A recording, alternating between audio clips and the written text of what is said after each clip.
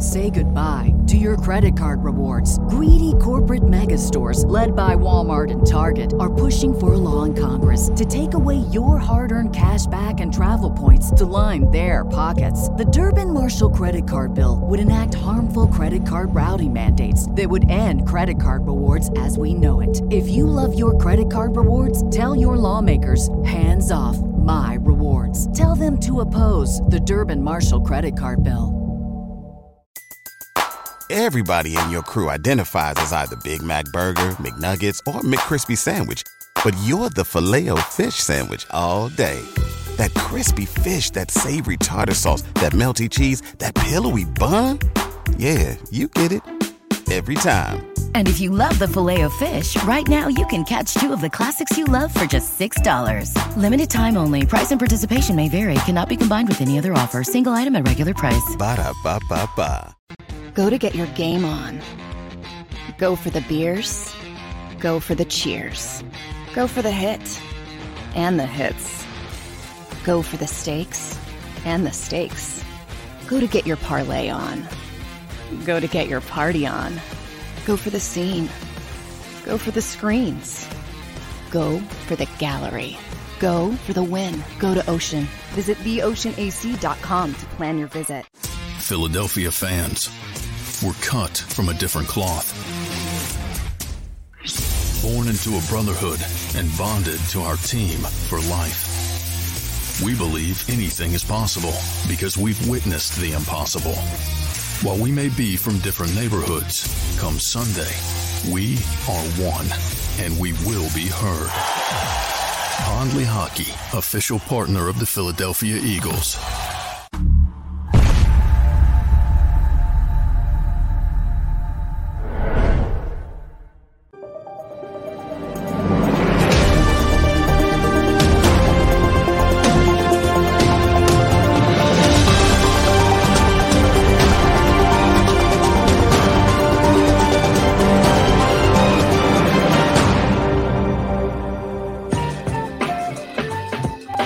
Oh, yes, game day. It is finally here after 11 days. The Eagles and the Commanders will do battle tonight in South Philadelphia. Happy Monday, everybody. Welcome on in to Sports Take, Jacob Sports YouTube Network. He's Derrick Gunn. He's Barrett Brooks. I am Rob Ellis. What up, fellas? How we doing? What's the deal? What's going on, man? How you guys doing? All good, man. All good. All good. After a weekend of crazy football yesterday, and what else is new? We continue to get entertained by the NFL, and it was really from the 1 o'clock games on, it was craziness. The Buffalo Minnesota game was bonkers. The Cowboys and the Packers game was crazy. The game last night was entertaining between the Chargers and the 49ers.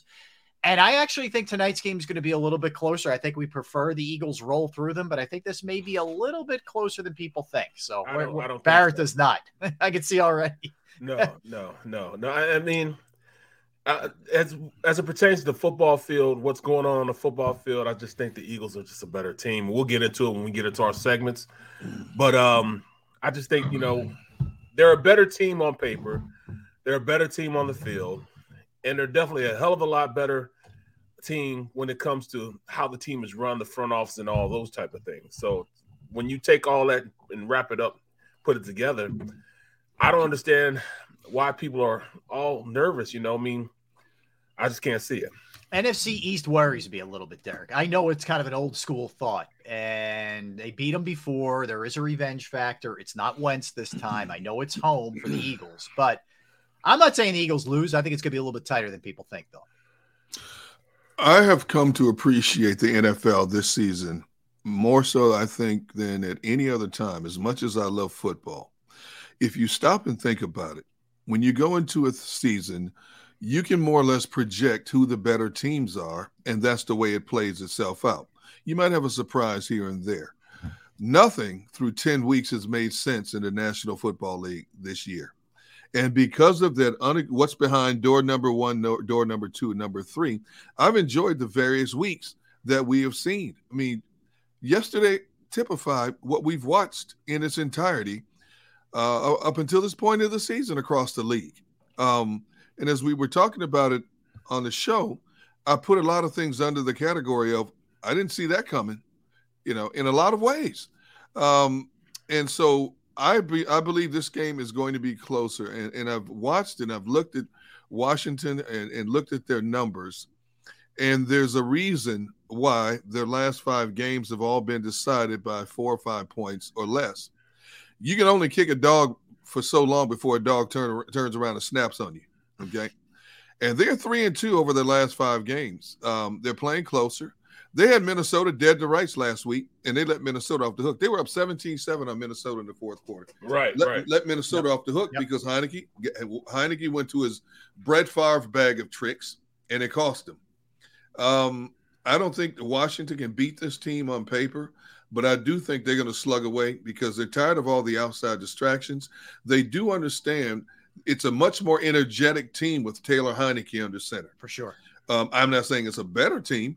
It's a much more energetic team. And I think they're going to come out swinging, and they're going to fight this Eagles team tooth and nail because they're on national TV, because they got embarrassed by the Eagles early in the season.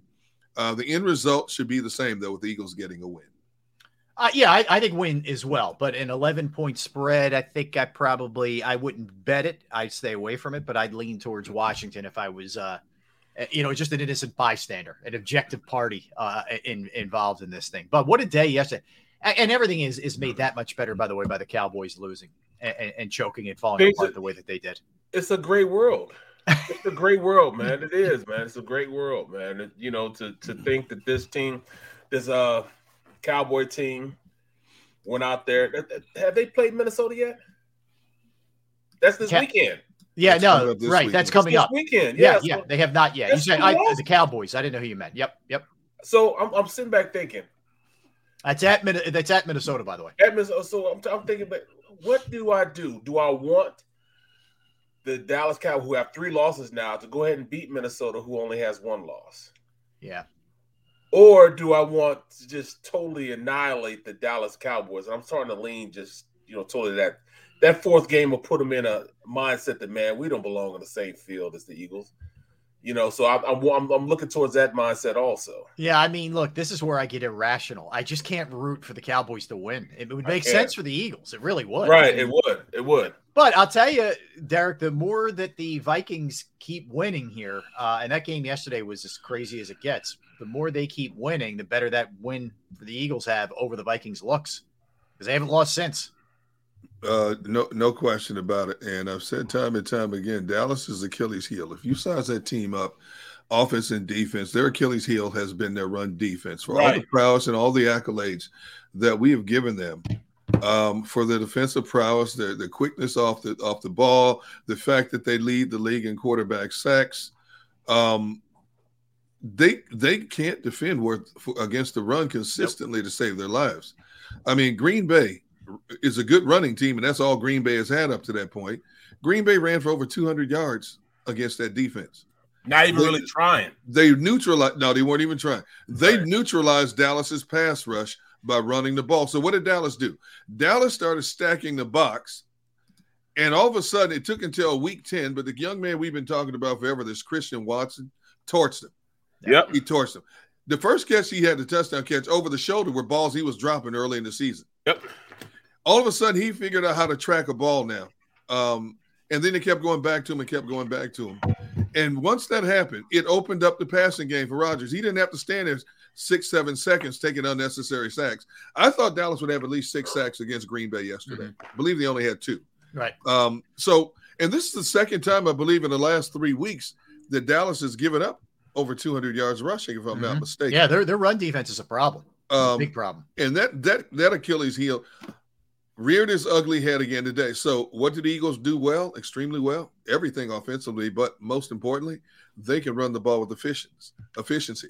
So if I'm the Dallas Cowboys, I'm having what do they call it? A come to Jesus meeting this week about my run defense. Yeah. Because if not, they're going to be a quick exit out of the playoffs. Well, you look at it, playing against that Minnesota team next week, they're going to have to stop the run. And with Cook playing the way he's playing, if I was Minnesota, even though I have the best receiver in the league, I wouldn't even try him out until they stop Cook. Oh yeah, Dalvin Cook's going to get a lot of carries, man. Exactly. I wouldn't even try to throw the ball until they got really frustrated, and I can see them getting frustrated.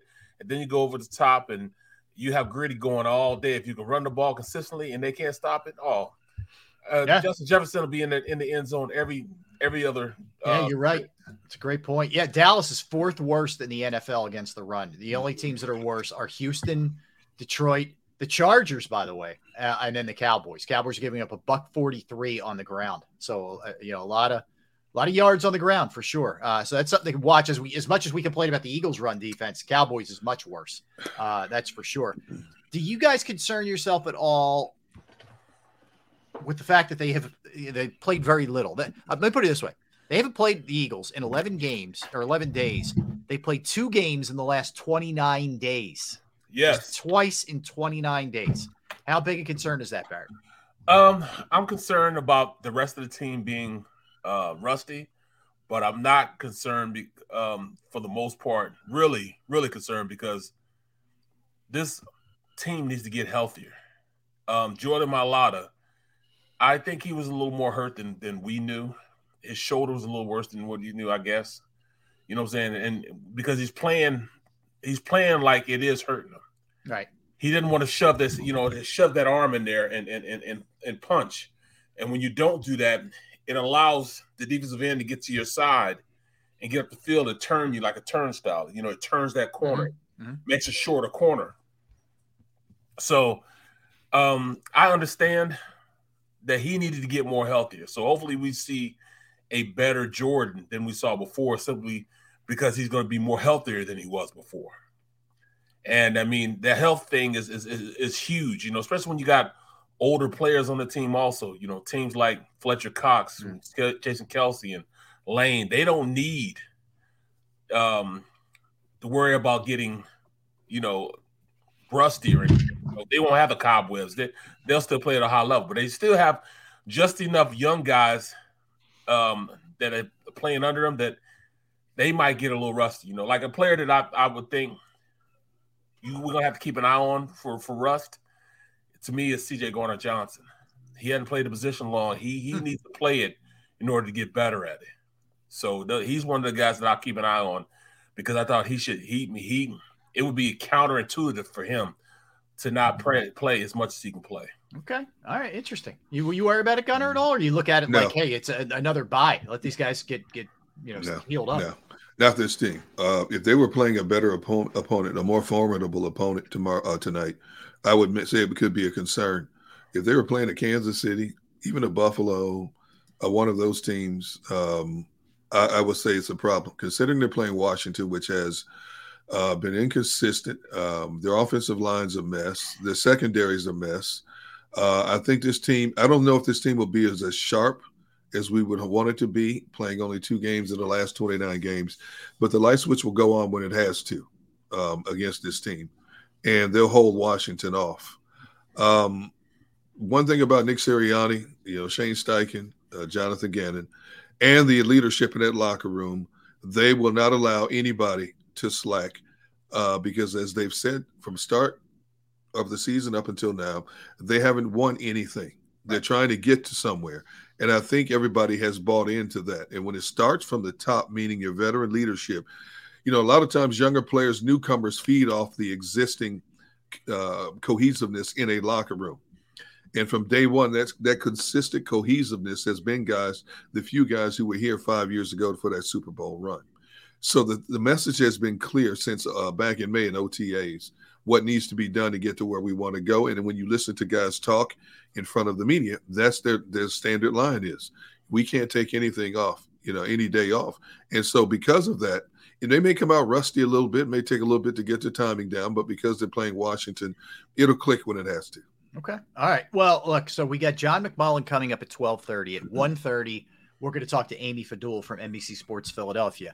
And certainly always enjoy talking to Amy, but especially today, guys. Joel Embiid last night drops a 59-piece on the Jazz to go with 11 rebounds, 8 assists, 7 blocks. He was 19 of 28 from the floor and 20 of 24 from the free throw line. He had 26 of the 27 points that the Sixers scored in the fourth quarter. He outscored the Jazz by himself in the fourth quarter. This was it was remarkable what he did. Yeah.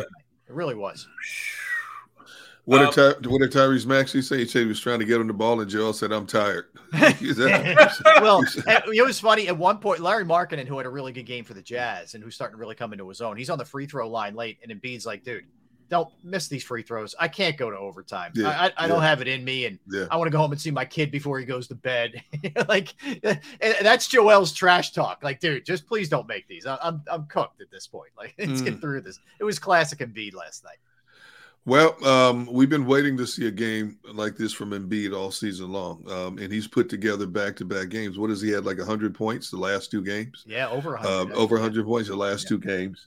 But every time he plays now, considering what we've heard about him leading up to the season starting, the plantar fasciitis, the being out of shape, and with that plantar fasciitis in particular, when you're a big man, 7'1", and you're carrying that kind of weight around you, and you're banging bodies, and you can awkwardly step on somebody's foot, you cross your fingers and hold your breath every time he steps on the court to make sure he's there for the long run instead of sporadically, as we've seen him up to this point. Mm-hmm. That's just the nature of the beast, man. But I'm so happy, the last two games on him scoring over 100 points, combined total. But it just pisses me off that we know that he can do this type of stuff, and he don't do it on a consistent basis. You ain't got to get it all to me. You ain't got to give me all 50 points yesterday and 40-some points the day before. You ain't got to give me all of it. Mm-hmm. Just give me a steady 35 a night for 3 nights, and we'll be good to go, bro. You know what I'm saying? Well, I just wonder. It's weird with him. Like, there are clearly nights when he's mopey, and I'm not really sure why. Exactly what's going on with him. And then there are other nights, and maybe it's just the shots are falling early and everything changes, but you could just tell last night he was dialed, even the night before, mind you, that he was dialed in. He was making the right passes. Let's not overlook the fact that he had 8 assists and 11 rebounds. He was fully engaged, 7 blocks. He was just into it. And there are nights, and maybe this is just human nature, where he's just not quite all there. And you could tell when he's not all there. And Bede's just that guy. He's got that body language sometimes, but he was an unstoppable force last night. Bro, it's crazy, man. It's really crazy that he can go out there and just dominate like that on a consistent basis. But then, like you said, sometimes he mopes and he just, he just doesn't give max effort. That's what we say. There's a time when you get max effort, and there's a time where, okay, he just, he's out there and he's freestyling. Yeah. You know what I'm saying? Yeah. And maybe part of this is, he had very little help last night. And part of the frustration that he has, and I understand Harden's out, and that's obviously a big piece. But I think maybe part of his frustration is like, all right, I can't be doing this every night, man. Right. I got to get some help. I mean, I look at the way the other Sixers played. Okay. Mm-hmm. And Tucker doesn't even attempt a field goal. And I'm not expecting much from him offensively, but he didn't even attempt a field goal. Harris, 4 from 12, 8 from the floor, 8 points. Maxey, 8 for 24, 2 for 8 from 3, 18 points. Thibault had 2 points. That's just the starting lineup. You got off the bench 12, 18 points off the bench. Right. So he had to, and this is a close game. I mean, the Sixers got some late points to make it 105-98, but this was a back and forth, tight game. He had very little help in that game. And I think maybe that's a little bit of his frustration here at this point, at this juncture in the season. One question I want to ask Amy when she comes on is, who's to be counted on consistently outside of Maxey? And of course, and that's with Harden being out, because I haven't seen it. When you look at the other better teams in the league, consistently, who you're going to get the point flow through. Not with this team, Mm-hmm. Harris, he puts up 20 one night, then it's 8. Yep. You're not getting anything from PJ Tucker. You can forget about that. All of a sudden, Thibault starting game. First, Thibault couldn't get off the bench. Now he's starting a few games. So outside of Maxey and when Harden comes back, who else is to be counted on in this team? So I think Joel gets to a point. Good question. I think Joel gets to a point where, enough is enough. We're better than this. Now, by him doing that, is taking a physical and mental. It's going to take a physical and mental toll on him. Mm-hmm. Okay, when you score over 100 points in 2 games in consecutive nights, I don't care how talented you are, physically and mentally, it gets to you when you play that many games. Sometimes 24 hours is not enough to recoup mentally and physically. Let me ask you this, D-Gun. Did you think he started this season off, or he's starting a season now? I Because think he's that's where I starting am it now. around. Yeah, I think he's Yeah. starting the season right now. Because Yeah. he didn't start out the season like that. He didn't come with the same. He didn't come with the same rawness that that he's been the last two games. You can see he's making a point to be dominant these last two games as opposed to being before. So what do you equate that to? Him getting in shape, or him taking it serious, or him just say, you know what, I'll start playing now? What do you equate this to? The plantar fasciitis. We didn't know about it early on. And, we kept talking about he looks out of shape. Well, obviously, if he was dealing with that during the summer, you can't get in shape. You can't get anywhere. You can't even get in shape when you go to training camp. Right. They kept that under wraps for as long as they could before it was revealed exactly what it is. And again, when you're considered one of the most dominant entities in your profession, and you're not playing up to that standard, people want to know why. And obviously it's frustrating to him. And to be honest with you, I don't think he's completely over the plantar fasciitis. Now you can say, well, wait a minute, he just scored over 100 points. Yeah. But with that thing, Barrett, you played with a number of guys. I've interviewed a number of guys talking about this plantar fasciitis stuff. Even when it heals, there are certain points where you can re-aggravate that thing. And you try to play through it, but mentally it affects you. You're right, Gunner. It doesn't feel right. Yeah. It doesn't feel right. Right. So when you cut, when you go up, when you try to explode off of it, it doesn't feel right. And it may feel right. Weak. It may feel right for 24, 48 hours, but then all of a sudden, instead of being at 100%, you're going to be 75, 80%. Right. And then you start thinking more. You're thinking about, how am I going to explode so I don't re-aggravate it? You've got to be more conscientious of when you come down. You come down. How many times do players come down on another player's foot? You see those ankles roll and stuff like that. Yep. All the time in the NBA. You've got more things that you're thinking about than you should have to think about in a game because of this. Now, he may not admit it publicly. The training staff, the front office made it. Hey, man, we're just happy to have you in the court. Considering where we were, we're back at 500 now. You know what? And him being the consummate professional that he is, he's going to try to fight through this thing for his teammates and the team. Yep, absolutely. Yeah, and look, we'll talk to Amy about it, but he was unbelievable, unbelievable last night. She'll be coming up at 1:30. Mentioned John McMullen at 12:30. It was another. I tell you that really from the Germany game at 9:30 all the way up until the night game ended last night, NFL wise, it was another scintillating weekend. It really was. But I got to ask you guys about the early game. We talked about it during the week last week. Bucks win. I know it's only 2 in a row, but they win again. They're starting to get healthy. Brady's starting to look like Brady. This thing's getting a little dangerous because guess what? Someone's going to catch them early in the playoffs because their record's so bad. They are winning that division. That division is hot garbage, okay? Someone's getting them early, man. They are going to be a dangerous out. I'm telling you right now, that Bucks team. If they make it, but it's hard to bet against Brady. That's all. It's just hard to not the Bucks, but it's hard to bet against Brady. And when he has the weapons that he has, man, it's really tough for you to really count him out. I mean, they got really, really, really good playmakers, man. When you look at, what he has to throw to. Defensively, you look at their defense. It looks like on paper they got one of the top defenses in the league. They did. But there's so many guys that were out. They're just getting back Akeem Hicks. He's been back the last 2 or 3 games, which kind of contributes to why they've been so good the last 2 or 3 games. Him and Vita Vea in the middle of that defense, and they're protected now. Now you look at their linebackers. Their linebackers, Devin White and Levante David, are to protect now because those 2 big guys are there. It used to be just Vita Vea there. Right. Now you got Akeem Hicks there. It turns everything around. Now William Ghost can rush the pass and not worry about the run. Those guys should turn it up, man. They can get on the outside. Joe, what's his name? Tryon. Yeah. Was it Shiinka? Yeah. He makes plays all over the place. Well, he's making plays now because he doesn't have to worry about the run. Yeah. He knows the big fellas in the middle. So now they can rush the passer and on their way to the quarterback, stop the run. Mm-hmm. As opposed before they had to stop the run also because they had to worry about it because they were gapping them in the middle of the defense. So when you have those type of guys rushing off the edge, the two guys in the middle taking care of everything else in the middle. That defense looks a lot better.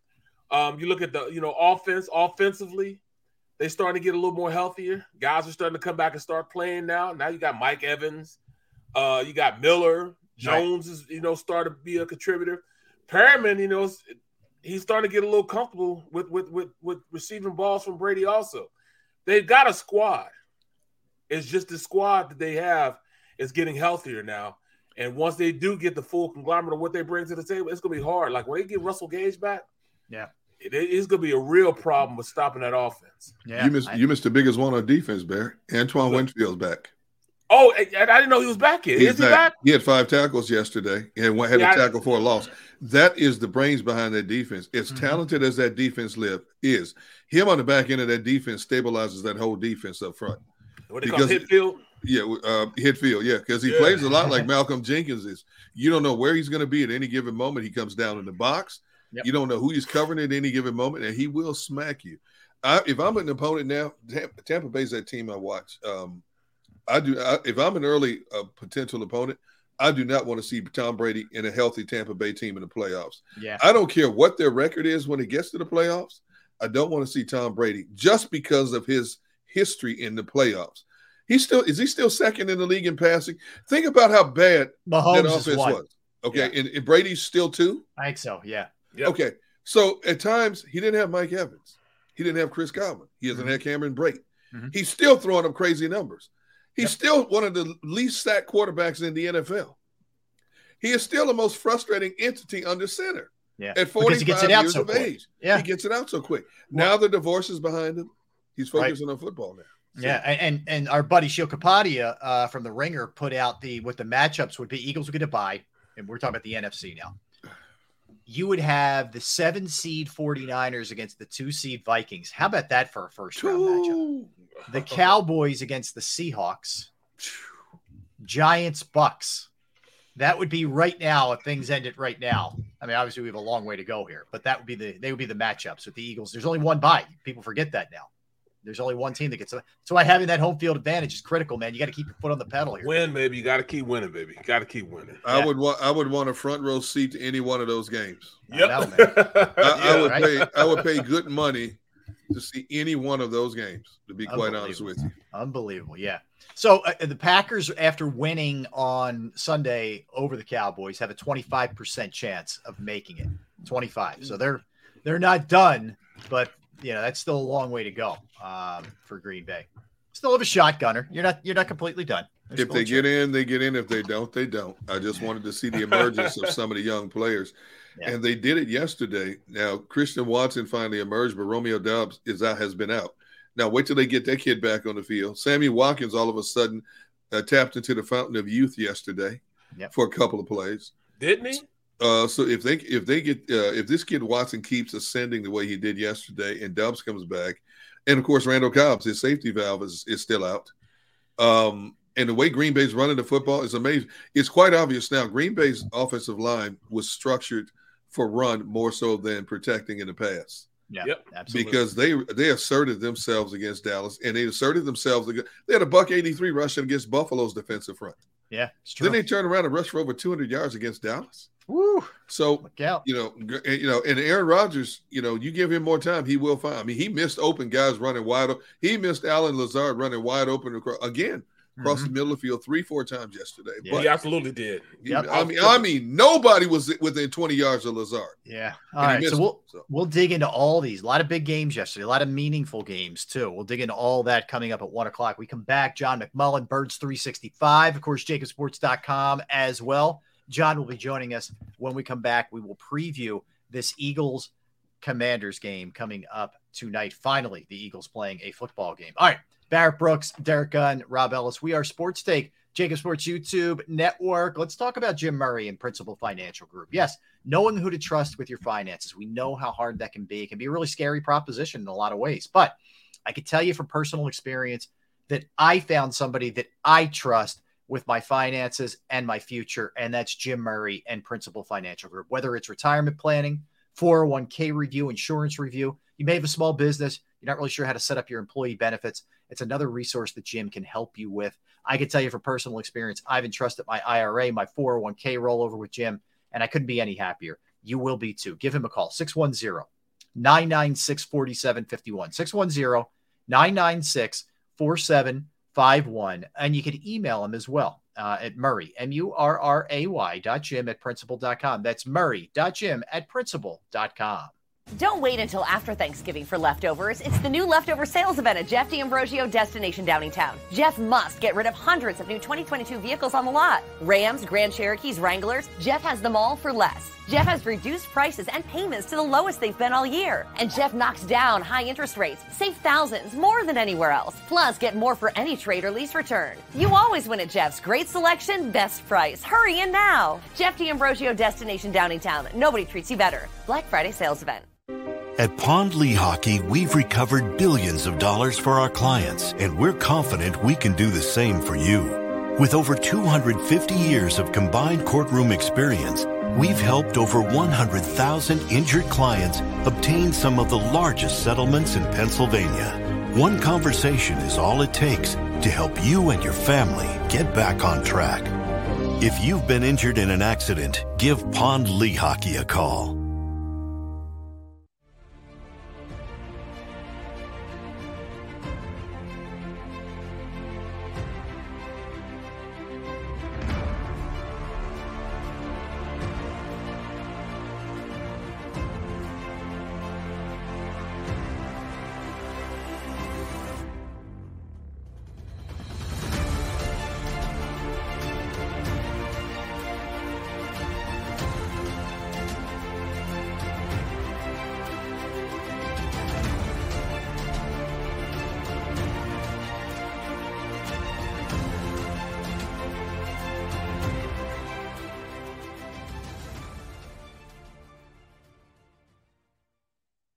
Go for the beers, go for the cheers, go for the hit and the hits, go for the scene, go for the screens, go for the gallery, go for the win, go to Ocean.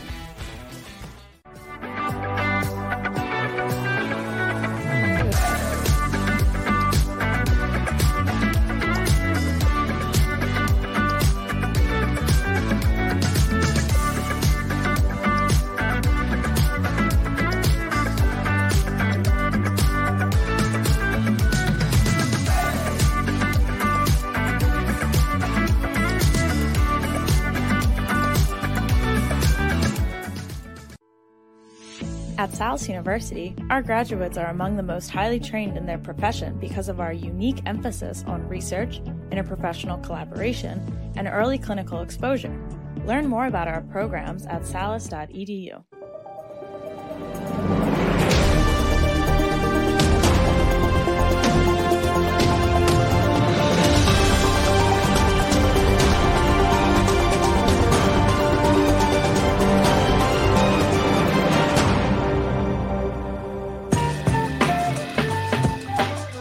We're back on this Monday with Sports Take. Rob Ellis, Derrick Gunn, Barrett Brooks in anticipation for the Eagles-Commanders game tonight. Game number 9 on the season as they look to go 9-0. We are joined by our colleague from Birds 365, does an amazing job, not only on that show with Jody Mack for Jacob Sports, as well as jacobsports.com. Catch them all over the place. Philly Voice, 6abc.com post-game show with some guy named Derrick Gunn and a host of others.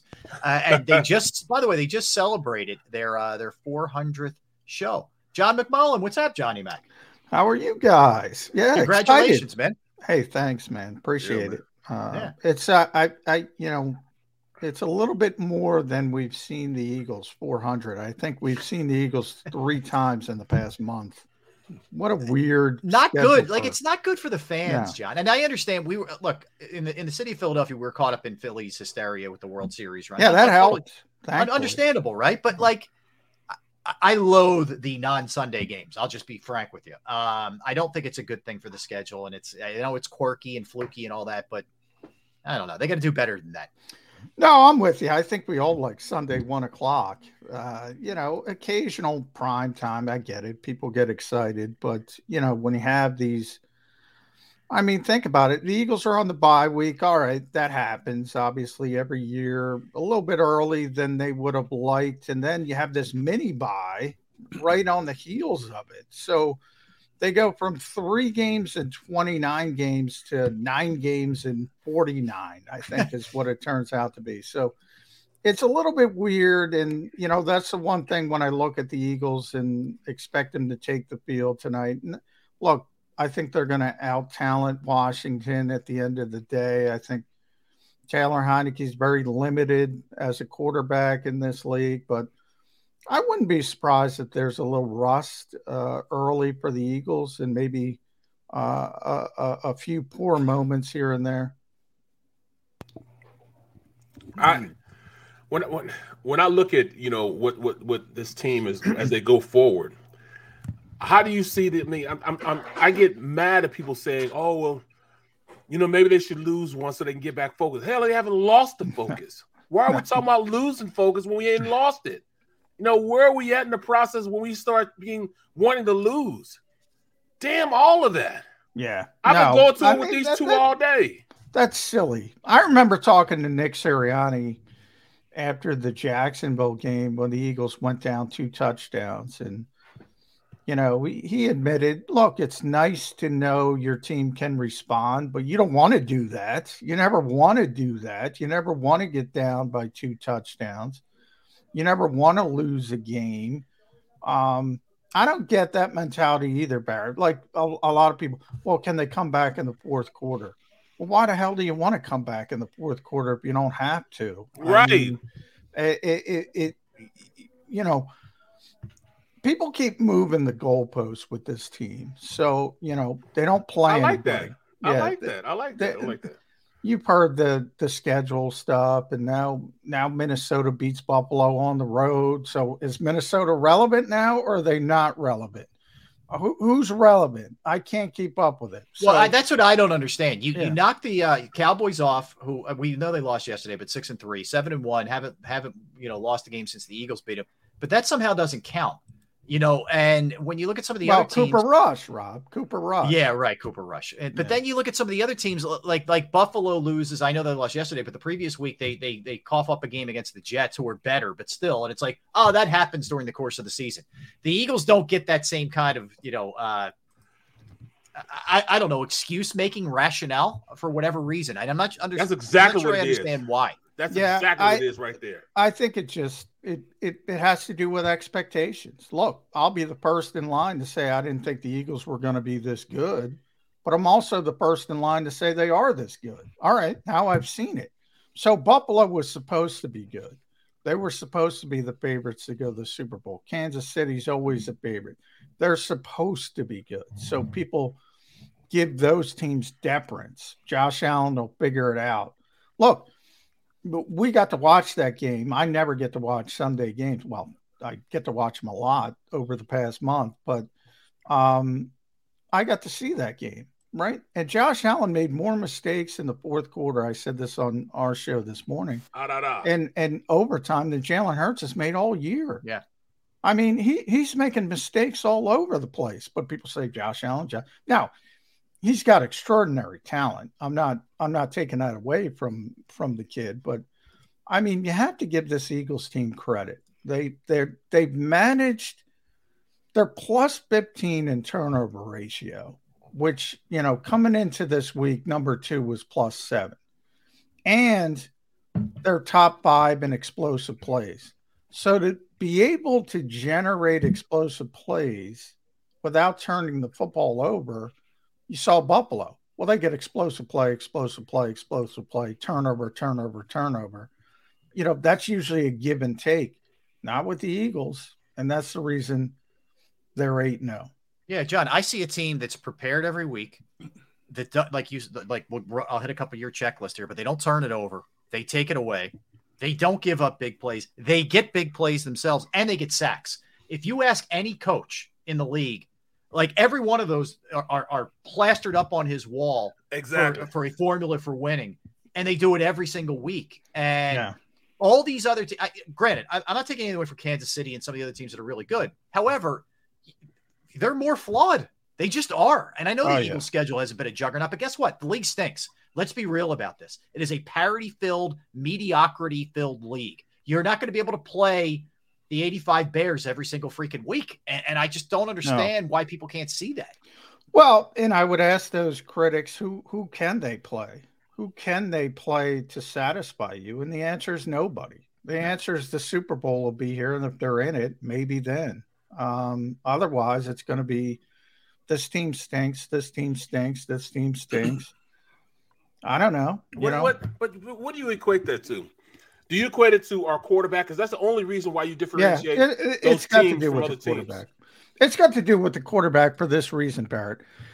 If you look at the two teams, everybody, and Kansas City and Buffalo again, if you look at those two teams, Allen Mahomes, at Josh Allen, Patrick Mahomes, from 2 through 53, there's no question the Eagles are deeper and more talented than Kansas City and Buffalo. There's no question. Yep. So it all comes down to the quarterback. And people don't believe, for whatever reason, Jalen Hurts is doing what he's doing. I'll be the first in line to say I didn't expect it, but I'm watching it every week. The kid has been phenomenal. I'm not going to tell you. He's playing at an MVP level. And right now, he just lapped Josh Allen. I don't want to hear about Josh Allen. Thank you. Right now, it's Patrick Mahomes versus Jalen Hurts. And some might want to put two in that conversation. Yeah. I know my partner in the morning does, and that's fine. But I don't want to hear about it. He's been like that ever since the beginning, though. You mean a Josh Allen who leads the NFL in interceptions? And 4 straight red zone turnovers in the last 2 weeks. And the Buffalo defense gets the big stop on 4th and goal. And, he might have got in, he might not have, but whatever. The call is the call on the field. And the game's over. And he fumbles a quarterback sneak coming out of the end zone. That's Pisarcek level stuff right there. But they survived it because they get down the field again. Yeah. But then he throws the pick on his own 20. That was a chip shot field goal. And that game's tied. Yeah, and Patrick Peterson baited him. Very savvy defensive back. Something James Bradbury sort of does to opposing quarterbacks with the Eagles. And he took it. He took the bait. And, he's trying to make the big play. He's got a lot of Brett Favre in him, which is good, but it can be bad. He thinks he can make any throw at any time. And sometimes you got to lay up, if you want to tin cup it, sometimes you got to lay up. John, here's the bottom line. All of the lounge chair critics and observers, and we get caught up in it at times as well, who want to critique the Eagles based on their schedule, and this, that, and the other. The bottom line is, until further notice, they are the only team in the NFL that has been able to overcome every adversity they've faced. No matter how you want to break it down, the bottom line is they are perfect up to this point is because they have been able to do what 31 other teams have not been able to do. Overcome every crucial situation, every adversity, whether it's running the football at a timely manner, whether it's coming up with a turnover in a timely manner, whether it's getting a sack, a force, whatever the case may be. They may not be perfect, but there is no such team in the National Football League as a perfect team. But this team comes to being as close to perfect as any other team they're compared to because they're still standing here undefeated at this point. Yeah, that's, and Rob mentioned some of the statistics that matter, and I would take one off, from what Rob said. This team has since Nick Sirianni has gotten here, he has said two things, besides the final score, which is obviously the most important statistic. The only two that matter to this coaching staff are turnover ratio, and they're plus 15, and explosive plays, winning the explosive play battle. If you win those two categories, you win the game. They've won them in every single game. They've won every single game. That's what they're built upon. That's when they're predicated about. Limit explosive plays, generate explosive plays, and take care of the football. As long as they do that, they're going to be the best team in the NFL. They're the most well-rounded team. They're the only team that can go into a particular week. I don't know how they're going to beat Washington tonight, but I know they're going to beat them. They might do it with the running game. They might do it with the passing game. It might be Devontae Smith again. It might be A.J. Brown. It might be Dallas Goedert. Might be turning it over. Taylor Heineke is apt to turning the football over. Might be pick six here. Might be something else. A strip sack from Hassan Reddick. But they can beat you in so many different ways. Other teams have identities. Everybody talks about identities like it's good, and it can be good. Certain teams do certain things very well. This team can beat you in a host of ways. That's very difficult to deal with.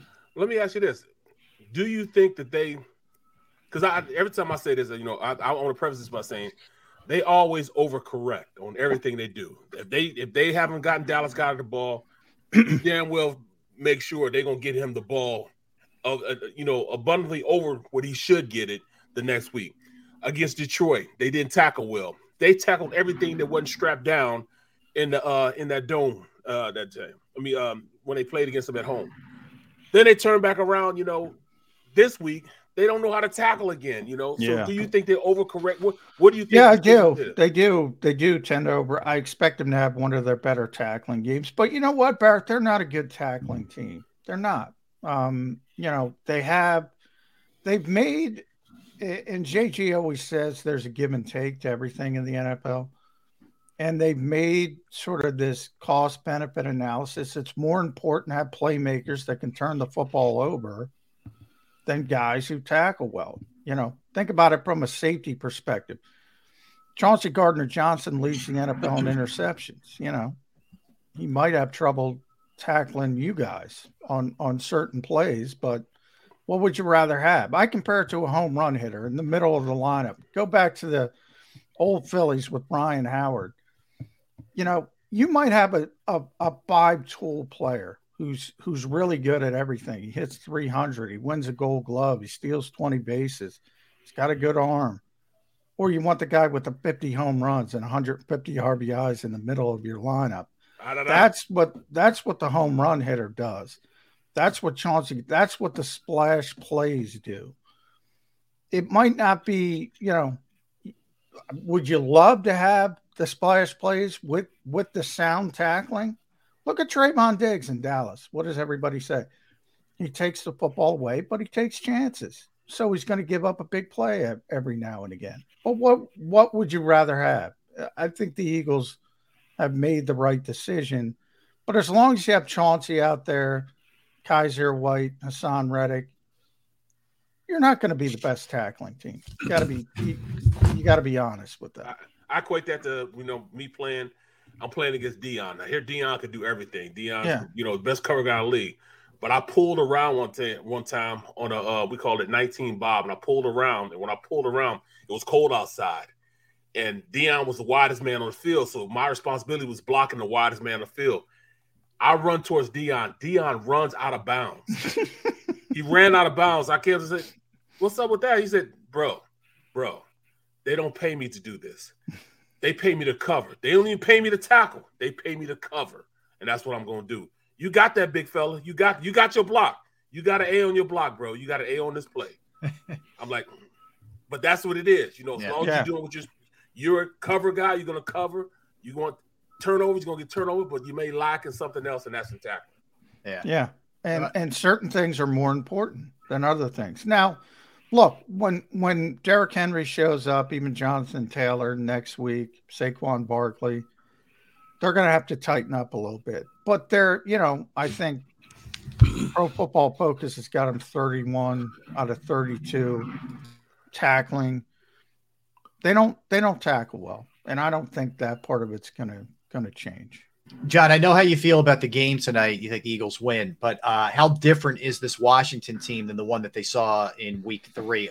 The obvious thing is Taylor Heineke, but they do have some additions, Brian Robinson, et cetera. How much better, worse, or is this the same team that they're going to see this week? It's a little bit different because you have the shifting quarterback. I mean, Taylor Heineke isn't going to get sacked 9 times. No. But, he's going to he's going to give the Eagles opportunities to turn the football over. He's going to make a few throws that have you scratching your head at times. The front is very good. Look, Nick Sirianni said it in week 3. This is the best defensive front we're going to see. Jason Kelsey told me that last week. Yeah, this is the best defensive front in football. Jonathan Allen's playing in an all-pro level. So they're always an issue. Chase Young's not going to be back. He's not going to be active. But even if he was going to play 10 or 15 plays. So they're still really good up front. They also have better back 7 people, I think, than people realize. Cameron Curl. I would say 2 of the 5 most underrated defensive players in football are on Washington. Montez Sweat. I don't think people realize how good he is. Very good. And Cameron Curl is their safety. He's really good. I also like Benjamin St-Juste, their big, long corner. He had a great game against us. He did. He did. And, he made Justin Jefferson work. Jefferson still got 120, but he made him work for it. So he's a good player. They have more good players than people realize, but the quarterback is so limited. I don't know how they're going to do much offensively, at least consistently. I think the passing game is going to have to be on point tonight. I mean, I think we overlooked the fact that Washington was the only defensive front that held this running game to under 100 yards. They held them to 72 yards running the football last time they played. And that alone, and that's not a bad thing, because I think that will help put some distance between the Eagles and Washington in terms of score outcome, attacking them through the air. But I think it's going to be extremely tough trying to run the football with consistency against their front tonight. Yeah, you're probably right, Derrick, because Deron Payne's having a career year. He's already a good player. He's on a contract year. I mentioned Sweat, and Allen's the best of the bunch. He's playing at an all-pro level. So they're really stout. Now they have some injury issues at linebacker. 2 of their linebackers are out, so that might help a little bit. And then if you go back to that week 3 game, St-Juste, as Barrett was saying, played well. Fuller did not play well. That was Devontae Smith had his best game as a pro. $169. Yep. Yeah. You can do some different things with St-Juste, but I think the Eagles will focus on Fuller. If they want to switch it up and put him on AJ's side, it's kind of pick your poison. That's the beauty of the Eagles in the passing game. I mean, who are you going to stop? He had a pick, but it got called back or something like that. It was St-Juste. Yeah, but it was pretty clear. Yeah, it was pass interference. Yeah, but he played. I mean, he was cocky and everything. Yeah, he was cocky and everything against receivers. Yeah. Hey, John, just look at the picture of the NFC right now. And we know the Vikings had the win yesterday. We just chronicled it. But are you buying them? And who would you say is the biggest threat to the Eagles? San Francisco. Thank you. Yep. Look, at some point, you got to give the Vikings credit. Even the Giants, they keep winning games. But, boy, I look at San Francisco as tested. I don't like Jimmy Garoppolo a little bit, but I kind of see an Eagles situation developing. Deebo Samuel's back healthy. Brandon Ayuk has developed into a really good player now. George Kittle's George Kittle. And all of a sudden you throw Christian McCaffrey in there. And, oh, by the way, the coach is Kyle Shanahan, who maybe is the best coach when it comes to using manufactured touch players. So it's kind of the same thing. If they get healthy defensively, and by the way, they're really talented defensively when they're healthy. You look at that offense and say, what do I do with when McCaffrey, Samuel, Ayuk, and Kittle are out there? If they get in, they're going to be a real difficult out, San Francisco. And to think Ayuk just a year ago was so deep in the doghouse, you didn't know if the 49ers were going to keep him or not. He couldn't even get off the bench. And all of a sudden, he's got the wake-up call this year. Yeah, and, it's funny how the old guard, somebody's got to win the NFC South, right? So it's going to be Tom Brady. It's going to be the Bucs, and all of a sudden they're going to be in it. San Francisco is going to be in it. who knows? Maybe even Green Bay is a wild card. Aaron Rodgers awakens. Watkins had Christian Watson had 3 touchdowns. It could be the old guard in that 5, 6, 7 seed, and all of a sudden you see the Giants and the Vikings get upset early in the playoffs. Now that you say it, man, I'm looking at their defense. Because I'm looking at their Armstead is not playing right now. No. Really good 3 tech. Yep. Really good player. And Obakam, he's not playing right now. Yeah.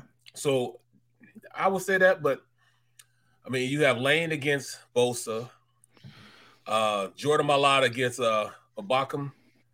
That's a matchup right there, man. With Armstead in the middle of that defense and 2, linebackers that run well too. Greenlaw and those guys. Yeah. Warner might be the best linebacker. I haven't seen Nick Bosa get blocked since he's been in the NFL. Yep. Right. He got injured the one year, but man, he is tough to deal with. And Kinlaw's not playing right now. Kinlaw's still on injury reserve. Yep. So if they get healthy on the defensive side, look out for that team. And with the way DeMeco Ryans calls a game, because he's sending people left and right. You don't know where he's sending them from, but they're coming. All right. I'm convinced now, D-Gun. That's only because of Max said it. I'm convinced right now that the 49ers are, you guys are trying to talk now he's believing in the Niners. They've been trying to talk me into it for the past. John, we've been saying for like the last month, like Barrett, you guys, come on. He's like, 49ers. Now you say it, he believes it. We're like the parents that he doesn't pay attention to, and then somebody from the outside says it and he believes it. Right, hey, look, right. I don't care when you believe it or how you believe it, just as long as you believe it. Yeah, they I've been fighting you guys for the longest, man. I say what you see is other teams have just sort of like if they're. I didn't believe in them either in any way, shape, or form. But the Rams just buried themselves. The Saints just buried themselves. Like a lot of teams just took themselves out of this completely this past week, I think. Yeah, and the Rams. I mean, who knows? I mean, I can't believe that offense is a bad. A Sean McVay offense is that bad, but they're that bad. I mean, they really are. And now Cooper Kupp is out. Yeah, now Cooper Kupp is out. Obviously this week was understandable. They didn't have Matthew Stafford, but when Ben Skoranek is your second receiver, you got issues. So, for sure. They have talent John, where can we catch you? We'll catch you on the post-game show tonight. Is that correct? With Derrick and Mike and Seth and Devin, right? We'll catch you there. And post-game, pre-game. Don't forget the pre-game with Barzetta, D Gunn. You'll be a part of that, right? Pre-game show. I'll be there. All right. Halftime show. We got you covered from top to bottom. Pre, half, and post, and then Birds 365 and JacobSports.com. Yeah. That's about as good as it gets. 2-hour sleep night. Yeah, that's it. The fun turnaround on a Tuesday. Yeah, I don't want to hear it because I got up and I did the early morning show today. That a boy. I was on 94 from 6 to 10, and then tonight I got the post game show and no sleep for the young and very and good looking people. No sleep for us. No sleep for the ball. You're so handsome. You can lose a little sleep, and it still won't affect anything, Barry. Yeah, tell him, John. No sleep for the ball-headed, good-looking guys, man. Yeah, man. Yeah, it's not going to affect us. So. Appreciate you hopping on, man. Thanks for a couple minutes, and looking forward to your coverage tonight and tomorrow as well. Thanks, John. All right, thanks, guys. You got it. That is John McMullen. All right, guys. All right. Now you're buying it. Now you're buying it. Out of all this time, you guys finally convinced me. There you go. No, John convinced me, not you guys. Well, all right. So real quick before we get a timeout here, and we're going to talk to Amy Fadul at 1:30. But Giants go to we're going to get into this when we come back in the NFL segment. But Giants are 7-2. Vikings 8-1. Bucks got themselves even at 5-5. The Seahawks lost to the Bucks, so they're 6-4 now. And throw the 49ers in there at 5-4. Of those teams, who scares you the most? Is it Derrick still for you, the Niners? And if it's not for you, Barrett, who is? I'm gonna go with you want me to go? Go ahead. Go ahead. Go right ahead. No, go ahead. I'm still gonna go with Minnesota because you are what your record says you are, and we're talking about a team that only lost to the Eagles, the best team in the NFL, from top to bottom. And when we played them, Thielen was not playing like Adam Thielen we knew about. You know what I'm saying? KJ Osborne wasn't playing right, but now these guys are starting to make it happen. Cook is, watch him, man. Next week, he's going to have a great game against Dallas. He's going to beat up on Dallas. I just don't see them being able to, a team being able to knock this team out because they're built well. They got a really good offensive line. People are downplaying how good their offensive line is. I love their 2 tackles. They just went out and got TJ Hawkinson.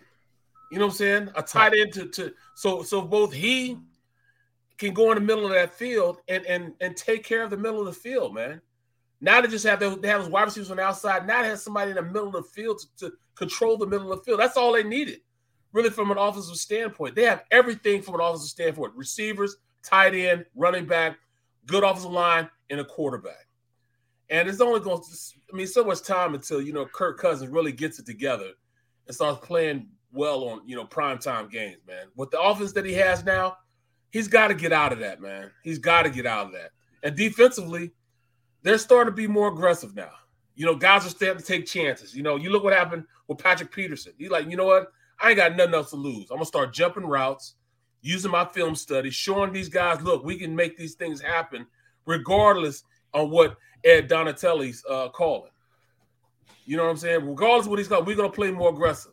And I think that's what's happening to this defense. These guys are starting to believe in themselves and play tighter on the defensive side of the ball. I got you. And they're really good at winning close games, too. They have won a ton of tight games. How about you, Gunner? Is it still the Niners? As long as Kirk Cousins is under center, until he can win a big game, I'm not buying Kirk Cousins until further notice. All right, number 2, as long as Ed Donatel is calling that zone crap defense, I'm not buying Minnesota on defense. I said they start jumping plays on their own. Yeah, Patrick Peterson, 95 years old, and Josh Allen served up 2. And Stevie Wonders could have seen those picks coming that he picked up. And that's not taking anything away from Minnesota. But you know what? You live by the comeback win. Eventually, you die by the comeback win. There ain't no way on God's green earth Minnesota should have won that game yesterday. Nope. And you look at – They've had a couple of those. The Saints game in London. Yeah. A couple. It's 5 or 6 games they've won like that this year. Detroit. They've won 5 or 6 games like that. Yeah. If you're going to press me right now, I don't want to see Freddie Krueger Brady in the playoff. Yeah.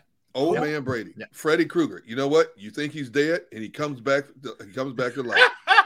Jason from Friday the 13th. You think you got rid of him? He's come back. And he might be a little angrier now. There's some pictures out with Giselle and a male suitor. Oh yeah. Yes. What? Oh yeah. Oh, let me look at it. Oh yeah. So you guys buried the lead, man. I'm supposed to see this already. So Tom Terrific might have a little more edge to him. So did you see? Now we've been just wild by Seattle, the way they've won games, the racking up points. Yep. In all honesty, did you see Tampa Bay jumping out to a 21-3 lead over Seattle? No. Okay. No. And so what is it? They're healthy. Brady's focused on playing football. They're in one of the worst divisions in football. Yep. I do not want to see Tom Brady. As much as I mean, I don't use the word fear. As much as I wouldn't want to be a first-round opponent seeing San Francisco, I do not want to see Tom Brady, who's a ticked-off Tom Brady. He had to go through the embarrassment of this divorce suit that became public. Mm-hmm. They struggled. They weren't healthy. All of a sudden, Cameron Braid is back. Antoine Winfield is back. Okay? Russell Gage is out. He's coming back. When they have their full arsenal, I don't care what anybody says. They're dangerous. Showtime says D Gunn's a cheesehead. I don't care about that. You know what I mean? Here's the difference between me being a cheesehead and your average football fan. I call my team like I see it. You guys will never say that I was on the bandwagon of Green Bay in any way, shape, or form. I told it like it was, and as you guys said, you know what, D Gunn, you were right.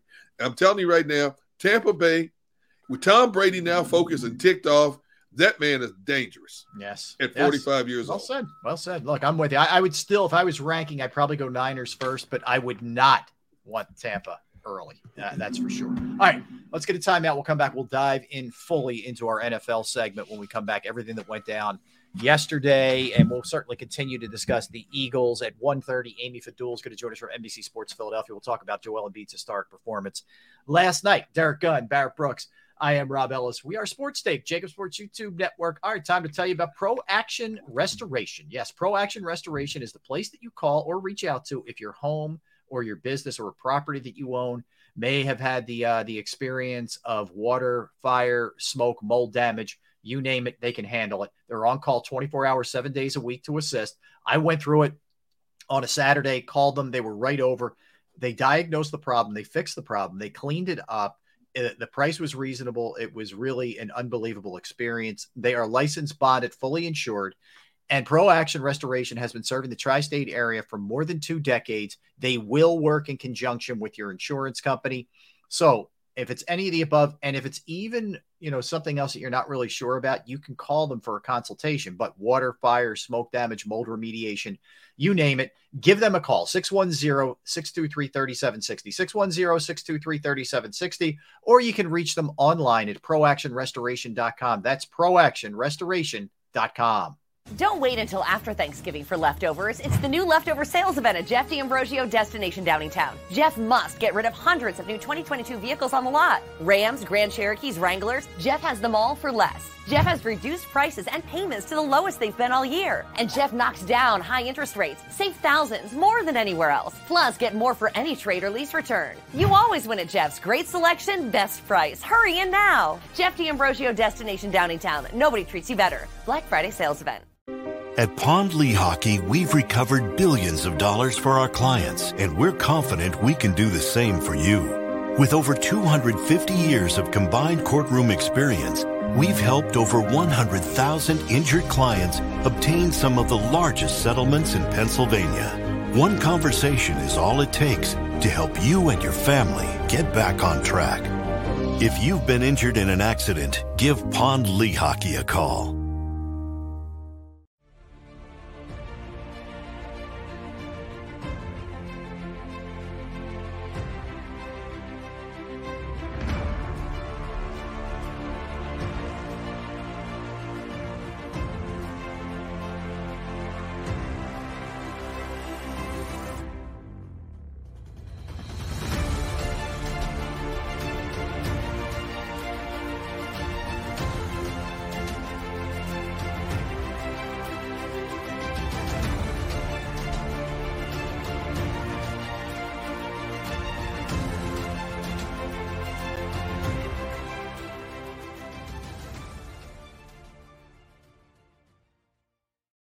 Go for the beers, go for the cheers, go for the hit and the hits, go for the scene, go for the screens, go for the gallery, go for the win, go to Ocean.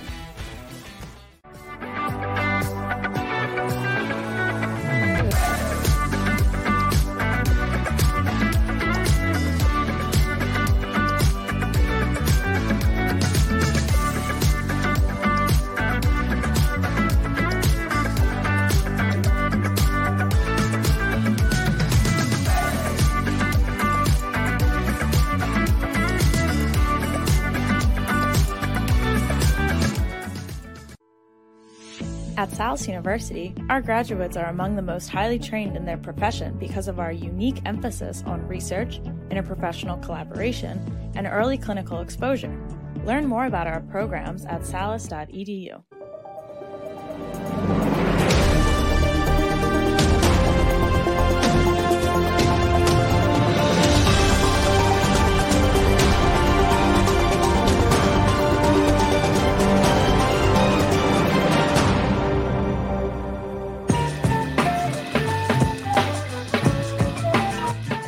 Welcome back in, everybody.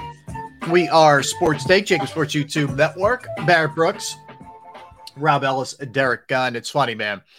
You bring up the pictures of Giselle with this jiu-jitsu guy in like Costa Rica, and the comment section just exploded. Oh, damn. It's unbelievable. Oh, that hurts, man. And he can't do nothing about it because he get choked out if he say something to him. Right. Got him around the kids and everything. How you gonna have around the kids? Too early to be around the kids. I hear you, damn. I know, man. I know. Damn. Ouch. I feel for him. He's probably happy she found another distraction. Well, you know what? Yeah. You know what, man? Say, hey, man, sometimes, man, just having peace. Peace, man. Peace. Y'all understand, man. Peace, man. Just having peace, man. That's sometimes that's worth more than anything, bro, to have peace. Yes, it is. Not to say that I'm talking about me. I need peace and nothing. I'm not saying that. I'm not. Way to cover, Barrett. Nice work. I was backtrack there. That was cover. like a 5-step drop, not a 7-step drop or a 9. I cannot believe you guys. You two are the worst, man. Because you guys put me in awkward positions when I don't even be saying something, and you guys just be thinking I said something. I got your back, man. You want me to talk to somebody? I'll talk to somebody. Whatever it takes. I'm here for you. You know what? In this day and age we live in, got to be careful what you say. Exactly. Got to be careful. To be careful. All right, so NFL guys, and we've hit a bunch of these games that were crazy. But all right, let me ask you this. Let's start with the Buffalo Minnesota game. The catch that Justin Jefferson makes to me was better than Odell Beckham Jr. It was traffic. It was multiple defenders around him. He had to almost wrestle it. Odell Beckham was insane, but he wasn't even really covered on the play. I'm taking Jefferson all day over OBJ. What is it about these damn LSU and Alabama receivers, man? Incredible. What are they teaching them there, man? What water are they drinking down there, man? You're right. Those guys both LSU. The defender had 2 hands on it, man. He had 2 hands on it. He just like cuffed it back in, man. But then he finished the play. The ball was upside down behind his back. Yes. Hit the ground, kept hold of it. Yes. How big are these guys? I know I got big hands. Yes. My hands reached from here to here. I think it was 10 3/4. Those are hands. That's not hands. Those are claws. That's not a hand. But I can't catch a cold, bro. Don't miss that catch, Stephon Diggs, because I think that was up there also. Yes, that's early on. Two of the greatest catches I've seen in pro football happened in one game. You got to put helmet catch in there because it was the Super Bowl. David Tyree. Yeah, it's got to be. Absolutely. Yeah. Oh, absolutely. Yeah, but he pinned that up against his helmet, though. I mean, Stephon Diggs, what Stephon Diggs and Justin Jefferson did yesterday, one-handed, are you kidding me? Yeah. I'm checking their hands for stickum, obviously. Right. I want to see what's on you. I want to see what's on your hand or your glove, bro, quick. It's almost like you need one of them pictures. One of those pictures referee empires come up, man. Referees or whatever you go. I'm calling officials timeout. Mm-hmm. Yeah, give me your hand. Let me check your hand as you walk off the mound. But that was unreal. I mean, that game was just – there were so many different moments in that game. I mean, the fact that the Bills fumbled – after they get the stop, they fumble on their own inch line, basically, and hand the Vikings a touchdown. Then there's still enough time to get down the field.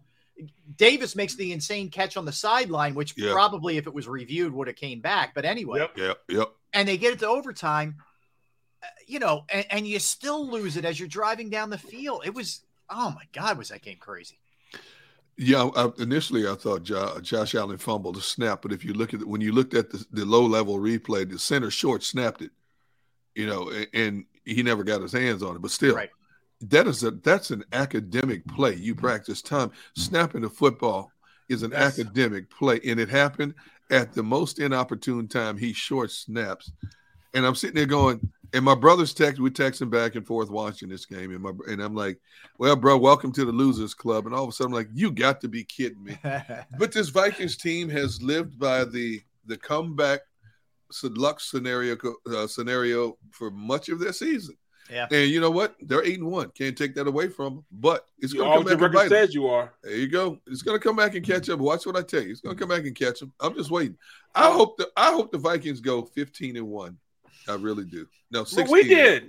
I want to go 16-1, and then get blown out in the first game, so I can call my brother, who will be. He'll probably shut his phone off. For you have no chance that he's going to answer you. No chance. I did the same thing, man. We did the same thing. We went 15-1. Right. With Ben being our quarterback, his rookie year, but lost in the championship game to the eventual Super Bowl winning cheaters. Because you remember all that stuff came down with Spygate came down because of our game. Yeah. Because of our game. I mean, I remember being on the field and I'm sitting in the huddle waiting. We're on goal line, sitting in the huddle waiting, and they're like, "Hey, fullback, blast right here," and they move everybody. I'm like, how do they know? So then the quarterback comes in. Then Ben Ross comes in. Hey, they're gonna we got ISO lead on three. I'm like. They just called a fullback blast.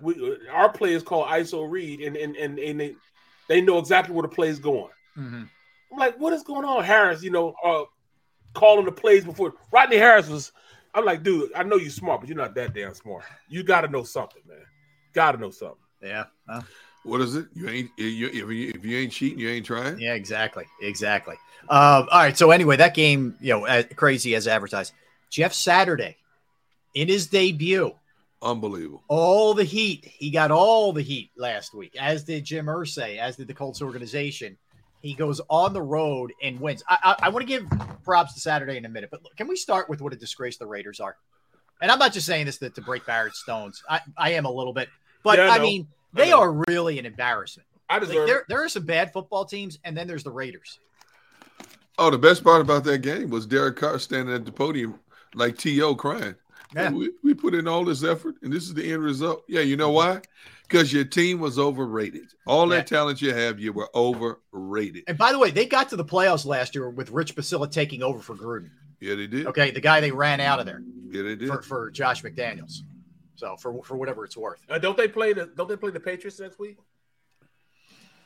Do the Raiders play the Patriots? I don't know off the top of my head, Barrett. Let me check that. They play Denver. Oh, they play Denver? Okay. Yeah, they play the Patriots this week 15. Now home. Now how about this? They're gonna go up and get slaughtered by a Denver team who stinks. You're right. Who lost again? Did you realize? I was looking at this because I was looking at some defensive stats. So Denver's defense, okay, and keep in mind, all we ever heard was, oh, they're going to be this, they're going to be that. Now they have Russell Wilson. I know I'm jumping around a little bit, but right, whatever. Denver's only giving up 16.6 points per game, which is number 1 in the NFL. Okay. Yeah. Then you go to the other number. Remember I told you the magic number. What's the magic number? 17. 17. Go to the other side. They're scoring 14.6 points per game, the worst in the NFL. They're number 1 in points allowed and dead last in points scored, Denver. And that's an offensive coach, Nathaniel Hackett, and it's Russell Wilson. This is how goofy this season is. Denver is like the prototype of how weird this NFL season is. Well, Denver also went up against one of the more rugged defenses in the NFL, and that's not to excuse the fact the offensive firepower they have. You paid a quarterback $243 million who's known for lighting it up, creating plays, extending plays. They did play a nasty Denver defense who, oh, by the way, finally got Tannehill back, who, oh, by the way, threw 2 touchdown passes. You didn't have to rely on Derrick Henry. So it made that offense, as bland as their receiving core has made that offense that much more diversified. But look at Tennessee's defensive numbers across the board, man. They ain't no slouch. No, they're defensively. Real. They're real. But you're right. Denver is one of those teams that falls in the category of, you got to be kidding me. This is what, them, the Raiders, Green Bay, all these teams, the Rams, you got to be kidding me. This is what the season has turned out for them. Yeah. And obviously Josh McDaniel, how long did he last in his previous head coaching stint? A little more. I don't than think it was it 2 full years or 2.5? It wasn't long. Less than 2. I think it was less than 2. I'll find it. He may not. He may be one and done here, and then he'll go back to New England and be this offensive guru again that Bill Belichick needs in 2023. But he said 2023. Yeah. Oh yeah. Well, he does need him, considering what their offenses look like. Well, didn't he draft Tebow in the first round? He did. Who? Oh yeah, he did. He drafted Tebow in the first round. Well, I mean, John Elway has something to do with that also now. All right, so he didn't even he was their coach in 2009 in Denver, and then they fired him after a 3-9 start in 2010. There you go. Yeah. At this rate, he may not get through this season. Now I understand Hunter Renfro's now is out. Darren Waller is out. I get that, but still, you've cut your number 1 draft pick safety. That's not all Josh McDaniels. That's a brain trust that makes these decisions when you do that. Yep. And that team is this team went from a team of promise under Mike Mayock and those guys when they had like 6 first-round picks in a span of 2 years. One draft, they had 13 picks. They had like 6 of the first 70 players picked in one draft or something like that. Mm-hmm. And very few of them are still around. Oh, yeah. A ton of them are gone. That organization is, you talk about cursed. And of course, Barrett put the ultimate whammy on him before the season started. the way he talked up the Raiders before. But you know what? I was buying in with Barrett. I said, you know what? The Raiders are that team that could have challenged Kansas City for their division title. But Digo, look at this though. This is his second time going in as a head coach. You should have learned the first time and had a better, a better outcome going into your second time. You would think that you would be better as a play caller, as a head coach when you go out there and do that. And Josh McDaniels is still trash. Trash. I know. How does that happen, man? How do you have your whole conglomerate of an offense when you have Derrick Carr, Josh Jacobs running the rock? I mean, at the time you had you had Waller, your tight end. You brought in Devontae Adams. We had backpack boy. We know backpack boy was going to do something. Keelan Cole. You had weapons, and then on the defense side of the ball, you brought in Chandler Jones. Yeah, you did. To go opposite of Max Crosby. That's all the makings of being a bomb. Yep. A bomb defense, bomb offense. Oh, it's a bomb, all right. It's a bomb. It's a ticking time bomb. That's what it is. How do you cut your best safety? Exactly. They're a mess. And look, what's his name? Mark Davis. What is Al Davis's kid? Is it Mark? Whatever. He's a buffoon. And he's ultimately running the show. Let's be real about this. Not to mention, he looks like Chucky doll from the. See, I don't want to say that, man. I'm not going to question. I'm not going to say it. It's question that man's appearance, but every time I see him, it's like, dude, you're a multi-millionaire, man. You need somebody to give you a makeover in a hurry, bro. You can do better than that with that bro, kind of he can afford a better wig than that. Exactly. That, bro. Or just shave it You off. think it's a wig? Oh, yeah. You think Toupee, wig, whatever it is, bro. I mean, come on, man. You got – like me, I shave my head bald not because I have to. Like look, if you look at – everybody look closely. Look closely. My hairline grows all – I have to cut it. See my hairline growing? You have more hair than you need. Yeah. Right. So it's growing. It's growing. I just cut it yesterday, and it's growing already. If I don't cut my hair for 3 days, I literally will have enough hair that I can line it up and everything else. I cut it off every single time. All my hair grows in. I don't have any bald spots anywhere. Yeah, I saw the San Andreas Fault on one side, didn't I? Let me see. Let me see that. Yeah, you probably saw. You see a couple of caverns and stuff over here. Right there. Where his wife hit him in here with a coffee mug. Exactly. Well, sometimes you gotta learn, man. Yeah, gotta learn. So the reason I even brought that up is Jeff Saturday wins, man, and to his credit, he makes a move before the game, goes back to Matt Ryan, and says he's my starter. Now we'll see how this goes. The Eagles get him next week, by the way. That's who the Eagles play on a short week. So the Eagles will get him. We'll get him up close and personal, but. However you did it, you won on the road with jumping in there basically on a Wednesday as becoming a head coach in the NFL. Not an easy thing to do. So give him some props. And you see Jonathan Taylor back. You see him break off that one run. What a difference that makes. What a difference Jonathan Taylor makes. Yep. Yeah. Huge So they end up getting the win. The Giants won again, man. And again, you want to talk about level of competition and whatever. People don't want to give for some reason give credit where credit's due. I don't know. All I know is this Giants team now, despite beating the Texans yesterday, is 7-2.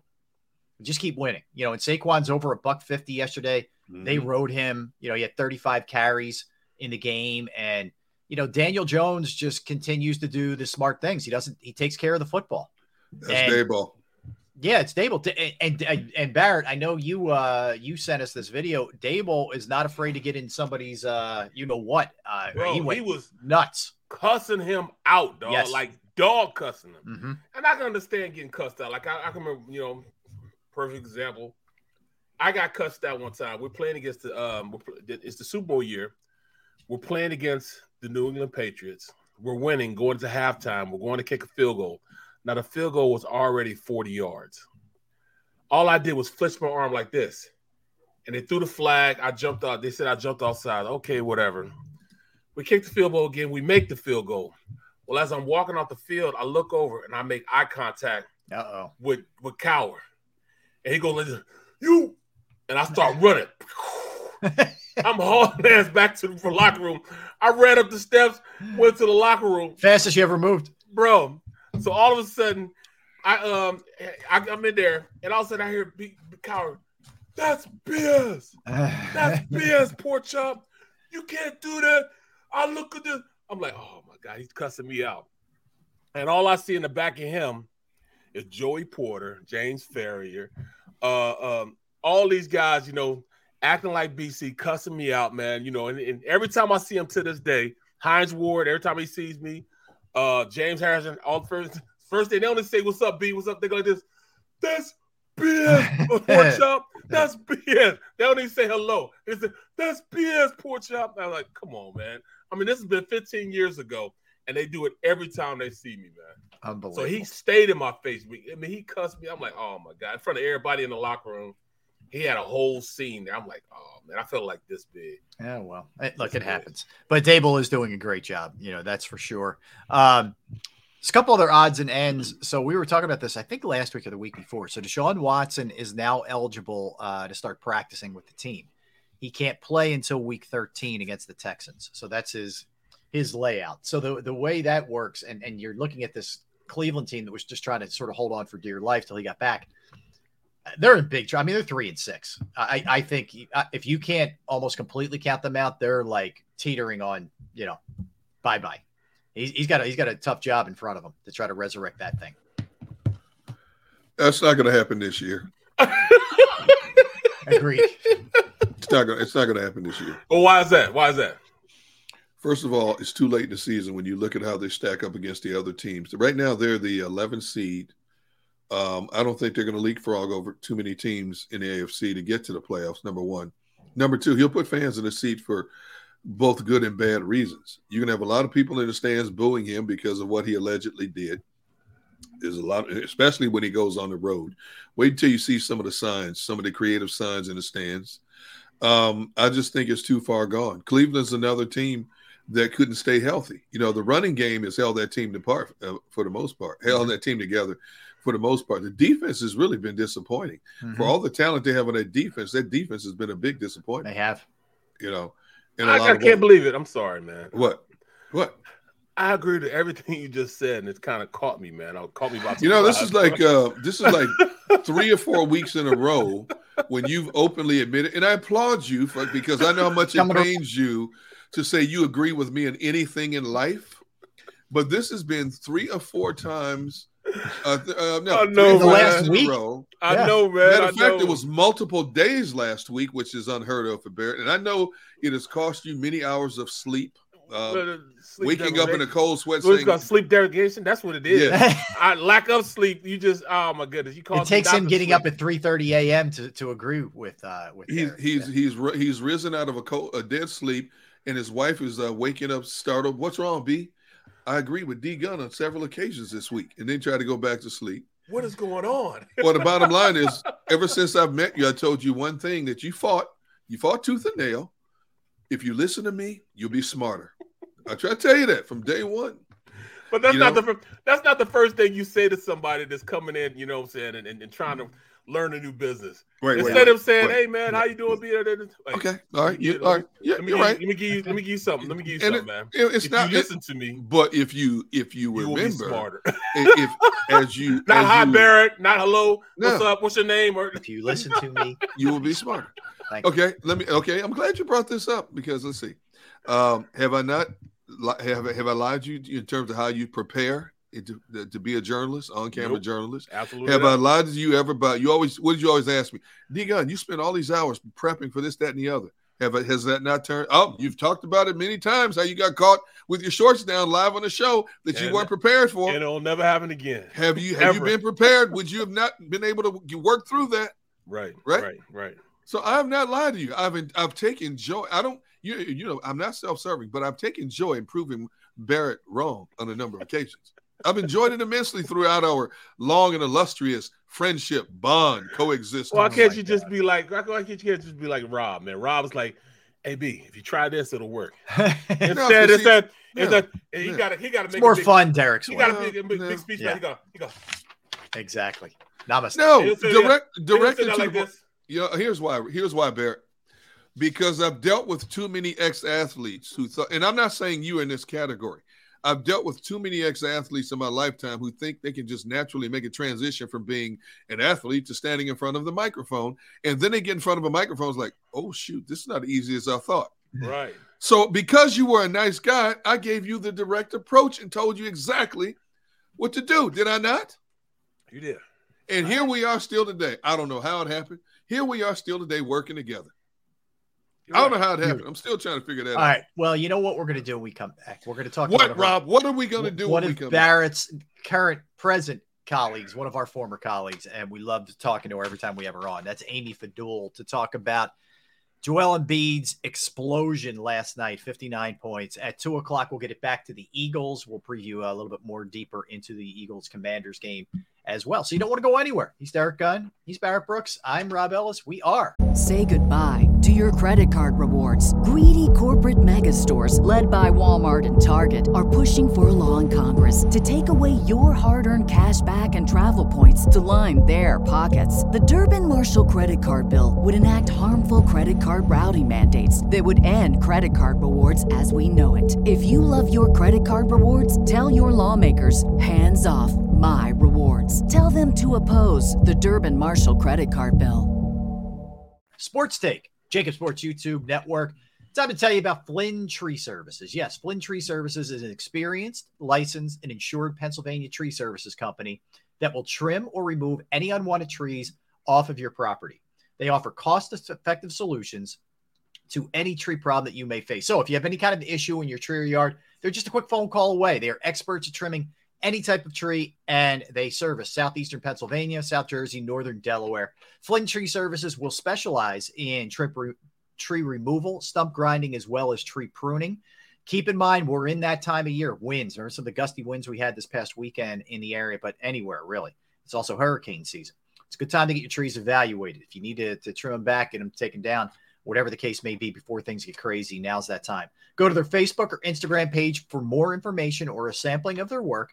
Give Flynn Tree Services a call at 610-850-2848, 610-850-2848, or online at flynntreeservices.com. That's flynntreeservices.com. Don't wait until after Thanksgiving for leftovers. It's the new leftover sales event at Jeff D'Ambrosio Destination Downtown. Jeff must get rid of hundreds of new 2022 vehicles on the lot. Rams, Grand Cherokees, Wranglers. Jeff has them all for less. Jeff has reduced prices and payments to the lowest they've been all year. And Jeff knocks down high interest rates. Save thousands, more than anywhere else. Plus, get more for any trade or lease return. You always win at Jeff's. Great selection, best price. Hurry in now. Jeff D'Ambrosio Destination Downtown. Nobody treats you better. Black Friday sales event. At Pond Lehocky, we've recovered billions of dollars for our clients, and we're confident we can do the same for you. With over 250 years of combined courtroom experience, we've helped over 100,000 injured clients obtain some of the largest settlements in Pennsylvania. One conversation is all it takes to help you and your family get back on track. If you've been injured in an accident, give Pond Lehocky a call.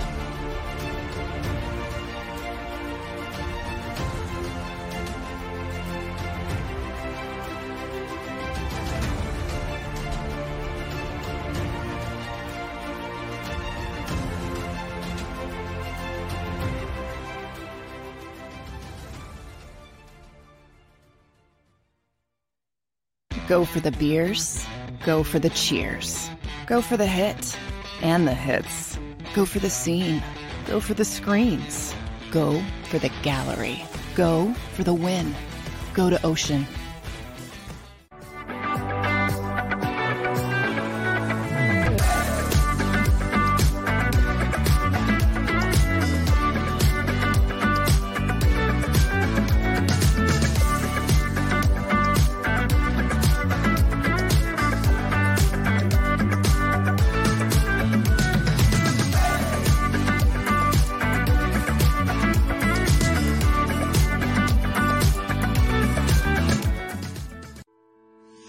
At Salus University, our graduates are among the most highly trained in their profession because of our unique emphasis on research, interprofessional collaboration, and early clinical exposure. Learn more about our programs at salus.edu.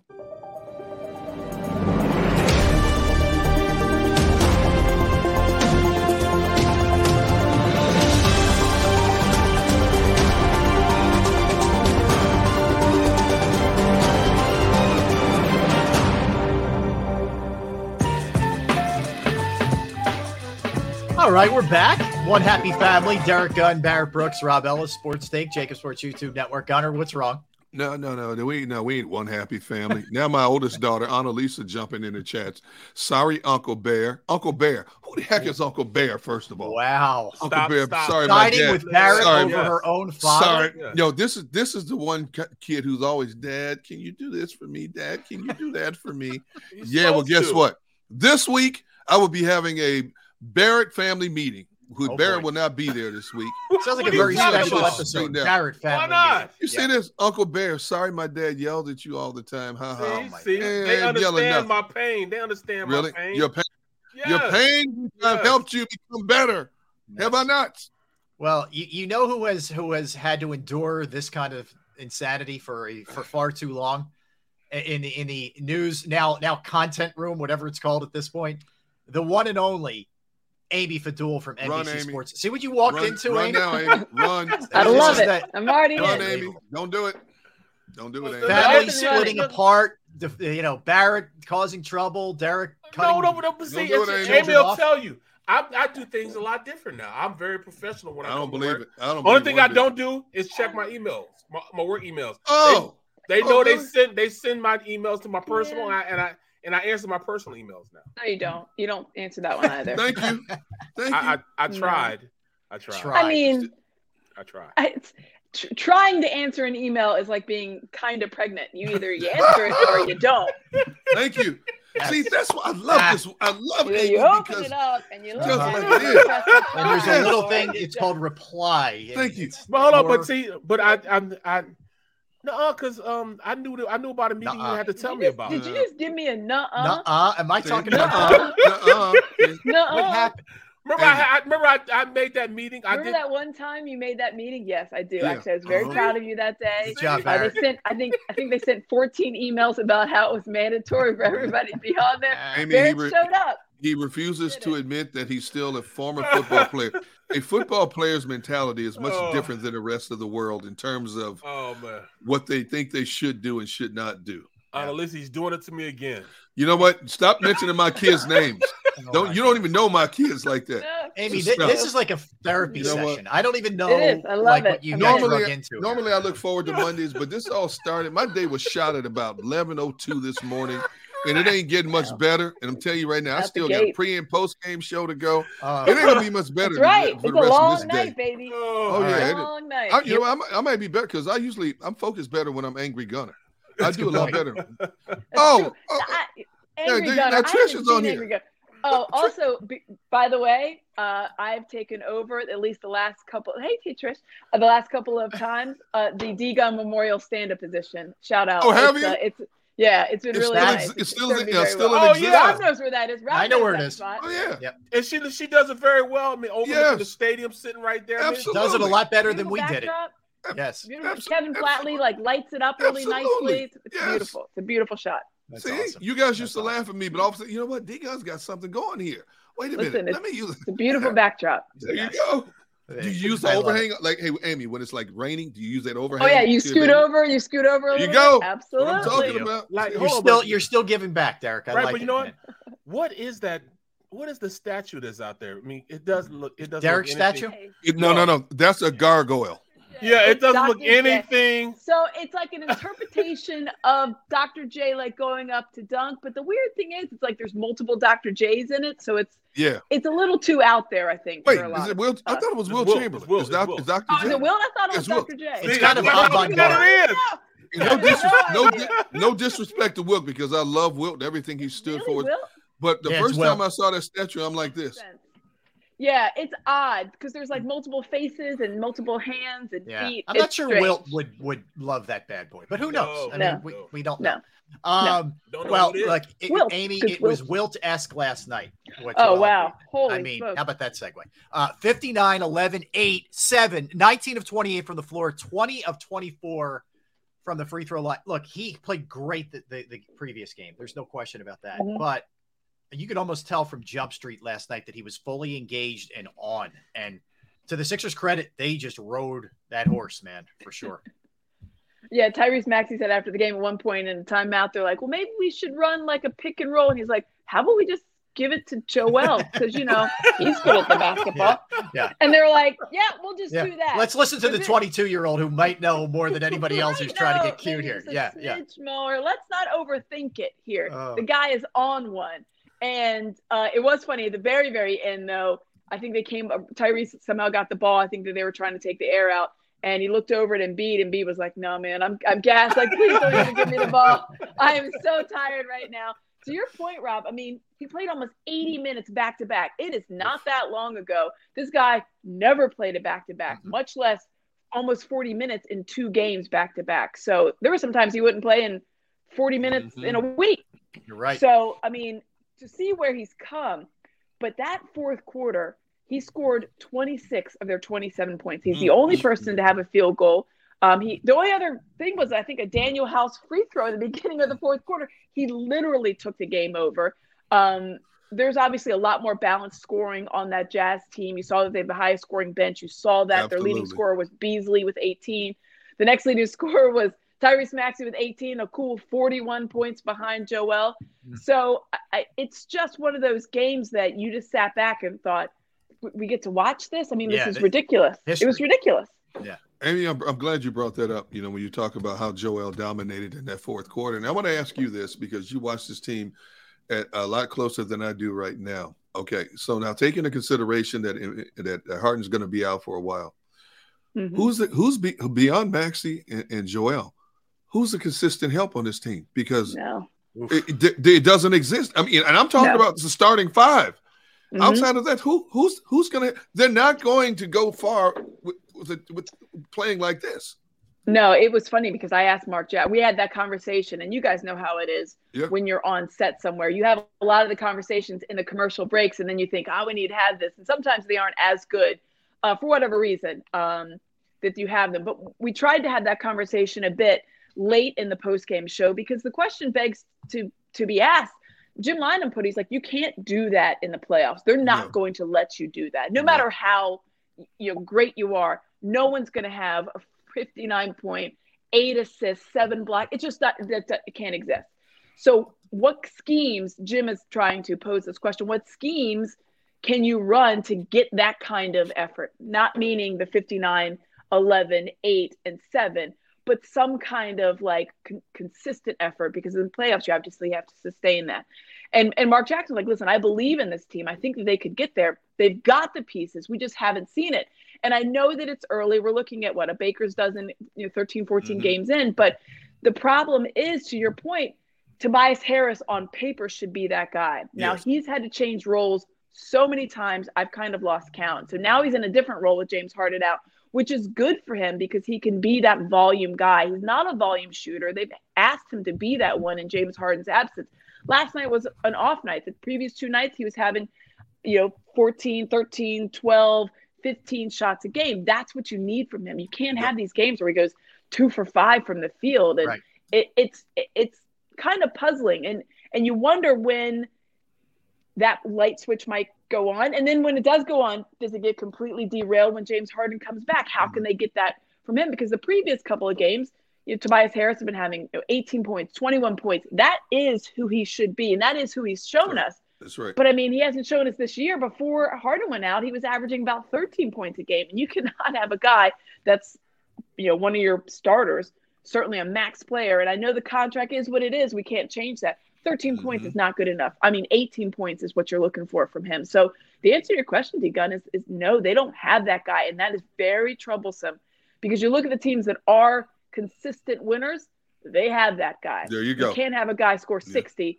and then the next guy score 20 and then everybody else is 5. That's just not going to work. And this may tie into your point. What's their identity? Like I ask people this all the time, and for the life of me, I don't know. I mean, Embiid can go crazy one night. We know that, but what are you hanging your hat on here with what they are?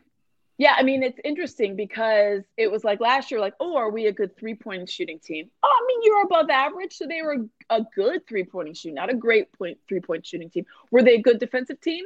At times, but that really wasn't their thing anyway. But they had superstars. So it was kind of like, when you've got James Harden, Joel Embiid, you don't need identity. They are our identity. That's okay. But to your point right now, you do have to have something to hang your hat on. And it's not defense right now. They're not super active. I think that will come. DeAnthony Melton has been a guy that can show that he can be that kind of glue guy. They call him Mr. Do Something. That was his nickname in Memphis. And you see that at times here. Obviously, he's been a little bit banged up with that back stiffness, but they don't have that calling card. They're not a really good defensive team. The Jazz, they're a three-point shooting team. That is what they do. They're second best, and they stop the three. That's what they do. And they've gotten to the tune of 10 wins, a surprise of all. So I don't know what their identity is. I hope that it's going to be a more complete team. But right now, I don't see that. I don't see a complete team. I see a superstar, a really, really good young player, and just waiting in the wings to see who else steps up. Well, that's what I want to know, because he's not into, Doc's not into playing his younger guys. He's got his guys. I mean, how come you don't let a Paul Reed go out there and get more minutes right now, early in the season? Shake Milton. Get these guys early in the season, so when it really counts towards the end of the season, these guys will be developed because they played in the first half of the season. Yeah, Barrett, your point is a good one. The fact that the bench rotation has been very interesting. And Doc has asked about it, to the media's credit, every single post game, because there's games where Paul Reed will go out there and he'll play 18 minutes. The next game, Paul Reed's a DNP. Montrezl Harrell comes in, leads the bench, 8 points right away in 3 minutes. The next game, a DNP, and you're thinking, what? Like, what are you doing? Aim in game. What are Go you back to doing? the game in Atlanta. Harrell brings them back. They cut it to 4. And they were dead and buried, and he yanks them. And the next game, he didn't play a lick. Play a lick. He literally scores like 8 points in like 45 seconds. Plays 3 minutes that game. The next game, nothing. Then you see him in this game. So, and Montrezl Harrell's his guy. I mean, that's his guy. So I don't know. And he's asked about it. He said, listen, we're still trying to figure out this backup center role. It's a fluid situation. I've got guys that I see more as rebounders. I got guys that I see more as scorers. Interesting thing is, we talked about this on the pregame show yesterday. Charles Bassey has developed into a really nice backup center down in the San Antonio Spurs. Where was Charles Bassey about 5 months ago? Oh, here in Philadelphia. You know what this is akin to, Amy? This is Joe Girardi not playing, Bryson Stott or yanking Bohm. But then it takes Thompson and pulling Nola after 60 pitches. I mean, it's very, and I get that it is fluid, and I know it's early, but if you're a championship team, you can't be having these major questions like, what is your bench rotation and what is your identity a month into the season? You just can't. I think you need to develop that. I know that they're still learning how to play with one another. That is a thing. And there is no really practice time in the NBA. They will have some this week because of the weird scheduling glitch. They played Saturday, Sunday. Now they won't play again until Friday. But you look at the Bucks team that's coming in. They've got an identity. I know they've been injured, but they've got an identity. And they've got cohesiveness. And this team, as good as they show, like, gosh, I mean, what a game over the Suns. They held the Suns to 88 points. That was such a monumental win. And then this game with Joel Embiid just going bananas, like, those don't look like the same team. To me, like, on paper, you look at it and be like, but they are. So pick one and go with it. Amy, the Shake Milton thing perplexes me the most. I mean, it's not like he's a newcomer. Doc knows him inside and out. And when you're struggling the way they've struggled early on, the fact that he was a DNP how many times, or he gets in for one or two meaningless minute, I'm trying to figure out, is he in Doc's doghouse? Does Doc not trust him? I mean, because he was productive last season. Oh yeah, he was productive, and he showed it in the second half of the season. So I'm wondering why they don't remember that maybe more. I know that they do like DeAnthony Melton more in that backup guard role, but it doesn't mean that Shake Milton doesn't have a role on this team. I think he's a guy that can give you 13, 14, 15 quality minutes. I think he's a serviceable defender. I think he's probably better than serviceable, and he has a good shot. Maybe it's a confidence thing. Maybe Doc doesn't have that confidence. Maybe Shake hasn't shown him to have that confidence, but he's shown glimpses. There was a game last week. It was the first Hawks game, I guess it was, that he got in and you thought, oh, okay, well, you gave us a little something, and then you don't see him again. Shake and then is my dude. Exactly. Yeah. That's so my dude. It is very, very troublesome to see the rotation and I'm sure for the guys, I mean, Mark Jackson can speak to this. He tells stories about how when he would be starting or the first guy off the bench, and then all of a sudden something would happen, whether it was an injury to somebody else, a scheme, a front office decision. And then all of a sudden he'd be like, I went from playing 25 minutes to 7. And there was no explanation for it. He said, there's always something, but there was no explanation for him at the time. And he's like, listen, I'll do whatever it's asked. And he's like, he just hopes that these young guys stay ready. And it is weird to call Shake a young guy because he's not 20. He's been here multiple years. And I know guys like Matisse Thybulle have holes in their game, but Shake doesn't really have that big of a glaring hole. I know his defense isn't on par with a DeAnthony Melton or a Matisse Thybulle. His offense isn't on par with maybe some of those guys or a Tyrese Maxey, but it's not that far out of the realm for him to be a serviceable backup point. What do you make of just Joel's kind of mindset? We know he was unbelievable the last couple of games, but it seemed early in the year there was almost like a mopiness. Is he frustrated with what they've surrounded him with, or was he frustrated that he couldn't maybe rehab or condition himself the way he wanted before the season? What do you think? I mean, I think there was some frustration on his part because he really, after that Raptors loss in Game 7, he really took his offseason seriously, and he had never done that before. He was a guy that was 7'2". He grew overnight sometimes. Sometimes he was 7'3". He was a guy that just rolled out the bed and was a really, really, really good basketball player. For a guy that hadn't been playing that long, he didn't start playing basketball until he was 13. And here he was in the league going crazy at 20 and 21 years old. So I think that was his first wake up of like, I really have to do stuff. So I think there is a pretty good level of frustration on his part when he does have something come up, because he knows that that's what everybody says about him, that he's injury prone. And he knows that people think that he is not a guy that works out and eats right all the time, because we all know the Shirley Temple stories and all that other stuff. He's not that guy anymore. Yeah. Chick-fil-A, I mean, he would house Chick-fil-A, Popeyes, and all that other good stuff. You get a free one today, by the way. Oh, I know. Yeah, I got my app. All right. I'll be headed out to get my snack on. Honestly, that's the thing people go crazy for. Like Lori Marketing, thanks so much. But I think there is a level of frustration because he doesn't think he is that guy anymore. He thinks he has matured beyond that.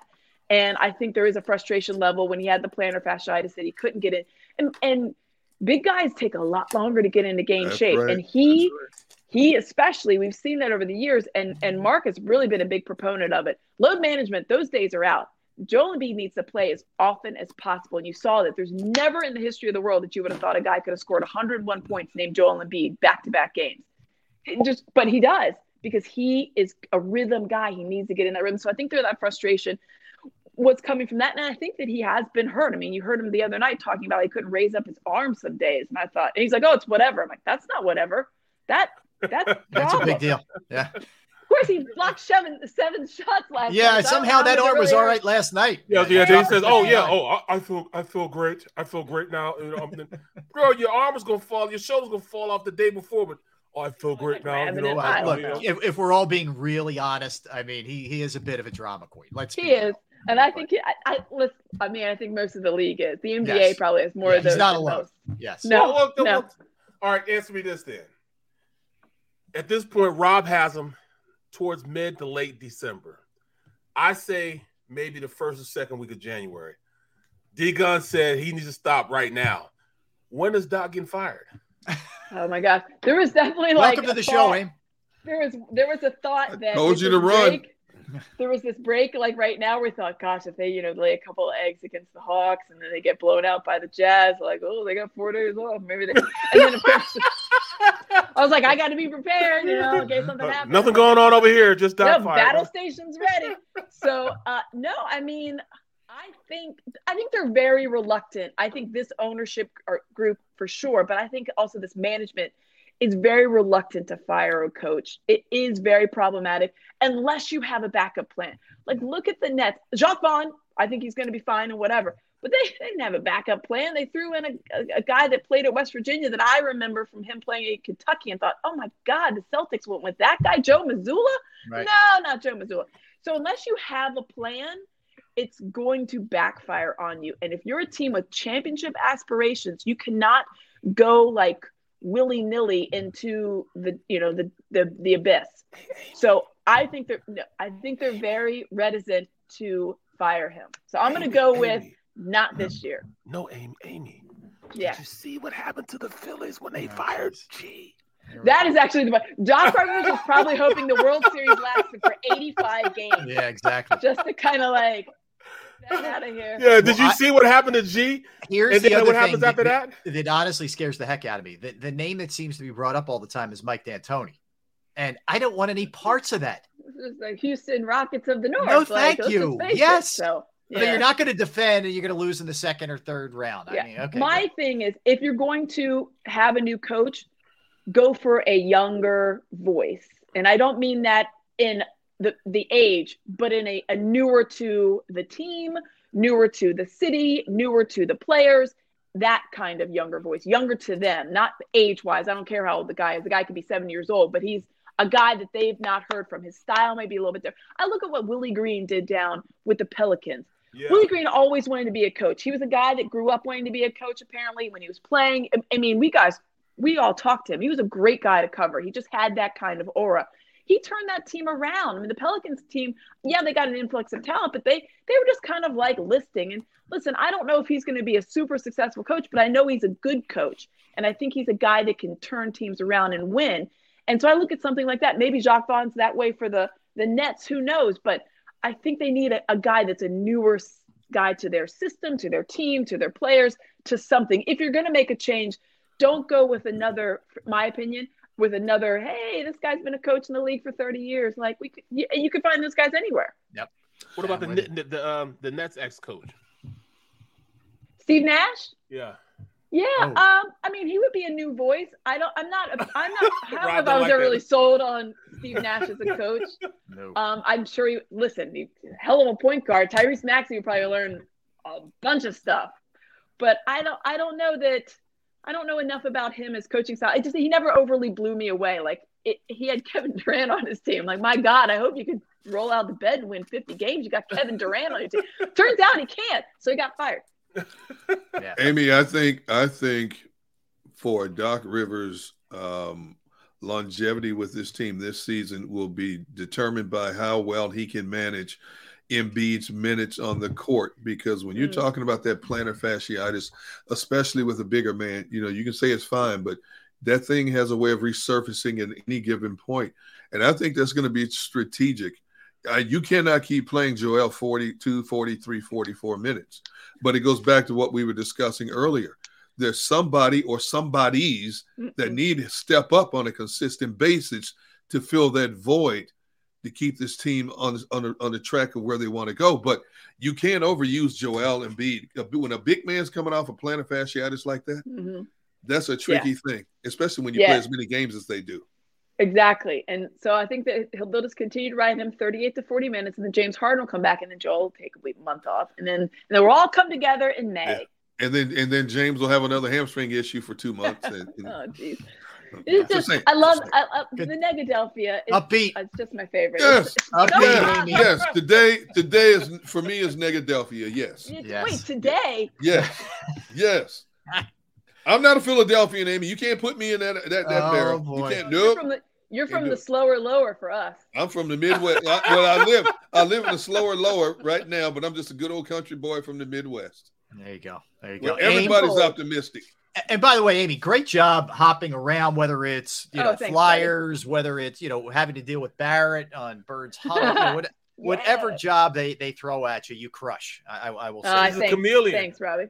I appreciate that. Jack of all trades, master of none. Yeah, she knows how to put on the green dress. So if they put her up on the background, she'll be like invisible. Just blend right in. Invisible. That's right. Yes. Blend right in.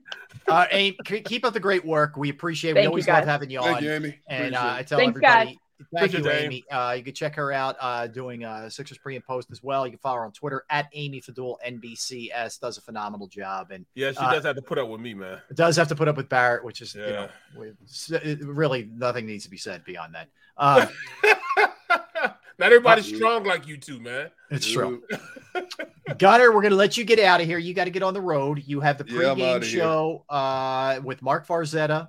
Along with yourself and Devin Caney, correct? Who else is involved? Pre-game is Seth Joyner, Mark, and myself. Yep. Okay. And then post will be yourself, Mike Missinelli, Seth, and Devin. Am I missing anybody? And John McMullen. John McMullen will be on both. Yes. Yep. Halftime as well. All right. Derrick, have fun tonight. We'll be back tomorrow. Same time to recap it all. All right. I'll be there. Thank you, Derrick. Bye, Derrick. Half full, glass half full. Man. Yes, it is. All right, we're going to set our sights back on the Eagles when we come back, Barrett. We will swing back to this game. I'm going to get your keys. What has to happen for the Eagles to win tonight over Washington on both sides of the ball? We will do that when we come back, so don't go anywhere. We are Sports Take, Jacob Sports YouTube Network, Barrett Brooks, Rob Ellis. All right, let's talk about Razor Technology. Razor Technology's comprehensive managed service provider solutions deliver constant monitoring, on-demand assistance, and rapid issue resolution. Through data-vetted and insight-driven implementation, they strengthen your existing IT resources with both human power and expertise that reduces security risks and downtime while enhancing organizational efficiency and productivity. They are a strategic resource for adaptive and fast-growing companies that need help selecting, implementing, and managing their IT services. Their goal is always bigger than one project, one problem, or one upgrade. It's improving the overall functioning of their partners and helping them achieve their business objectives through ongoing synergistic relationships. Give your IT team the freedom to refocus by augmenting with their reach with Razor Technology. Contact Razor Technology today to learn how our managed services can protect and enhance your business by calling 866-797-3282, 866-797-3282, or visit them online at razor-tech.com. That's razor-tech.com. Don't wait until after Thanksgiving for leftovers. It's the new leftover sales event at Jeff D'Ambrosio Destination Downtown. Jeff must get rid of hundreds of new 2022 vehicles on the lot. Rams, Grand Cherokees, Wranglers. Jeff has them all for less. Jeff has reduced prices and payments to the lowest they've been all year. And Jeff knocks down high interest rates. Save thousands, more than anywhere else. Plus, get more for any trade or lease return. You always win at Jeff's. Great selection, best price. Hurry in now. Jeff D'Ambrosio Destination Downtown. Nobody treats you better. Black Friday sales event. At Pond Lehocky, we've recovered billions of dollars for our clients, and we're confident we can do the same for you. With over 250 years of combined courtroom experience, we've helped over 100,000 injured clients obtain some of the largest settlements in Pennsylvania. One conversation is all it takes to help you and your family get back on track. If you've been injured in an accident, give Pond Lehocky a call.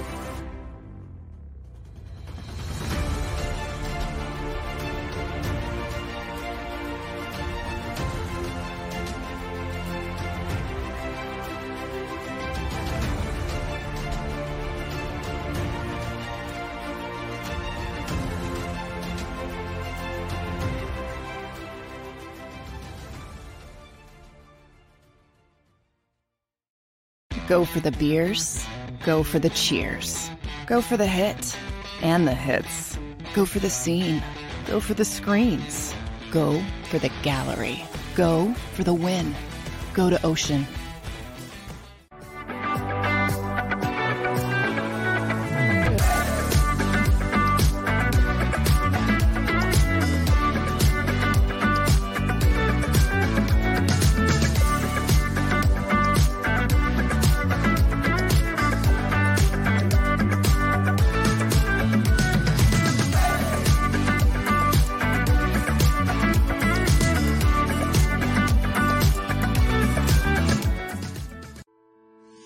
At Salus University, our graduates are among the most highly trained in their profession because of our unique emphasis on research, interprofessional collaboration, and early clinical exposure.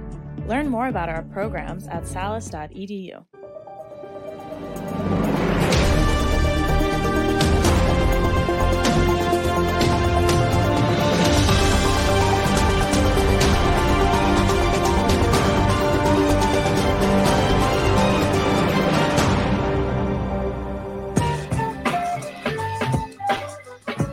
We are back. Sports Take, Jacob Sports YouTube Network, along with Barrett Brooks. I am Rob Ellis, Derrick Gunn, hitting the road to get down to Ocean Casino Resort, where he will be handling pre-halftime and post-game duties for the Eagles and the Washington Commanders tonight. All right, Barrett, so let's dig in here. It's we've hit a couple things during the week last week, just sort of previewing this game, but tonight's the night finally. About 6 hours from now, they will kick this thing off. For you, let's start on the offensive side of the ball. What the Eagles offense needs to do against the Commanders defense tonight to be successful to win this game. Most importantly, they need to control the line of scrimmage. And what do you do to do that? They've got to run the ball consistently, because I really think that this is going to be another breakout game for Devontae Smith. And the reason why I say, all right, you need to control the line of scrimmage and run the ball. Most of the big routes that he gets open with are routes that are deep developing downfield. Right. And that's a weakness of their secondary? Yes, that's a weakness of the secondary, number one. Number two, that defensive line is good. And to just think you're just going to be able to drop back pass on them, it's going to be really tough. So when you establish the run and run the ball consistently, now you can use those longer developing routes down the field when you go into Devontae Smith and A.J. Brown. You can do that because you could use your play action. And play action, they don't necessarily use it to fake the defense out and running the ball and bring the linebackers up, because that's usually what you use it for.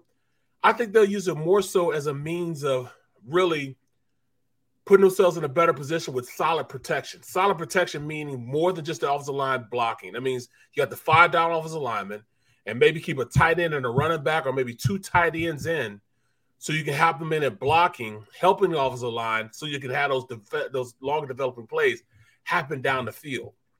And I think that's how they're going to do it, by establishing the offensive line, the line of scrimmage, by running the ball. Right. And I think they need something to prove to this defense that they can run the ball on them, because they had less than 100 yards. They had like 70-some yards on them last time they played. Mm-hmm. So you want to make sure you go out there, stop run, just to let everybody else know that, hey, we can run the ball when we want to run the ball, not when we have to, because when we want to. And I think this is big on how they want to approach this. They must do it.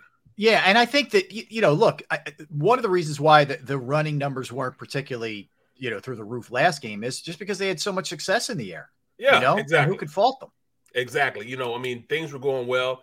I don't know if you knew it or not, but reports are out. Chase Young is not playing in the game. He will not be activated. Yeah. So he won't be activated in the game. Yeah. So I know that makes Big Jordan Mailata, took a little nap. He sleep easier right now going into this game, at least for a couple hours today, because that's the worst thing about Monday Night Football. It's so daggone long trying to get to the game. You got to wait all throughout the day.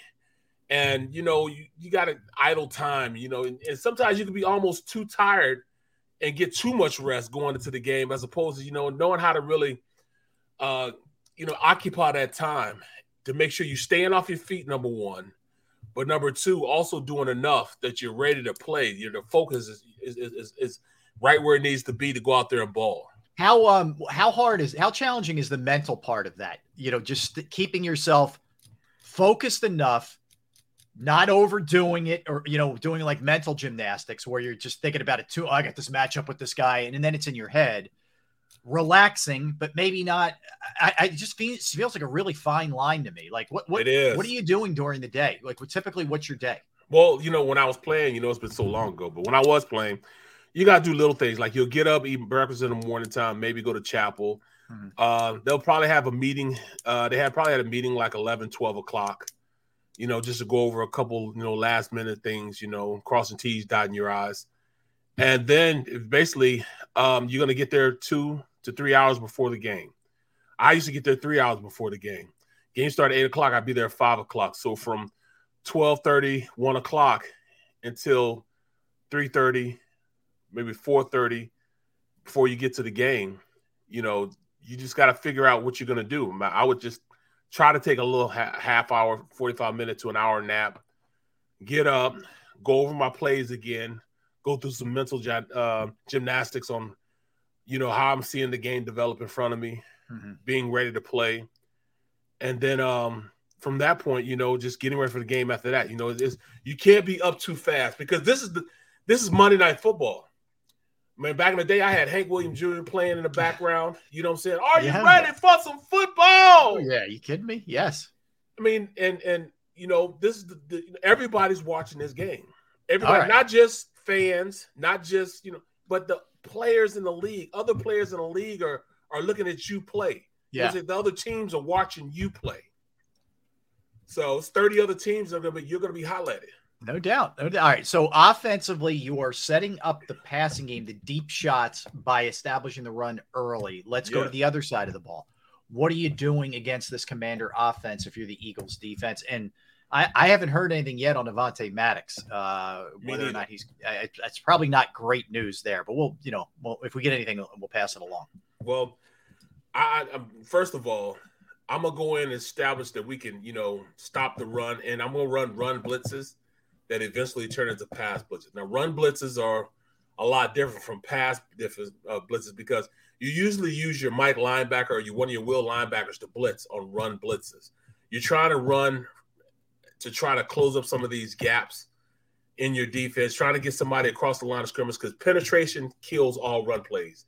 If you can penetrate the line of scrimmage, it puts you in a better chance. It gives you a better chance of stopping that run because you're going to get that running back going laterally as opposed to going perpendicularly. Yep. You know what I'm saying? You want him to go laterally. That way he can't build up, any speed going forward and getting out of the field. Mm-hmm. Both Robinson and Gibson like to go straight downhill. They're not one of those guys who like to bounce it outside. They want to go straight downhill. They want to hit it, get it, one step cut, get down the field. These are zone running backs. So, if you can get penetration, get up the field, make them alter and make them go sideways, it just gives you a better chance of getting out, up on them and gang tackle. You got to get more than one guy tackling these running backs.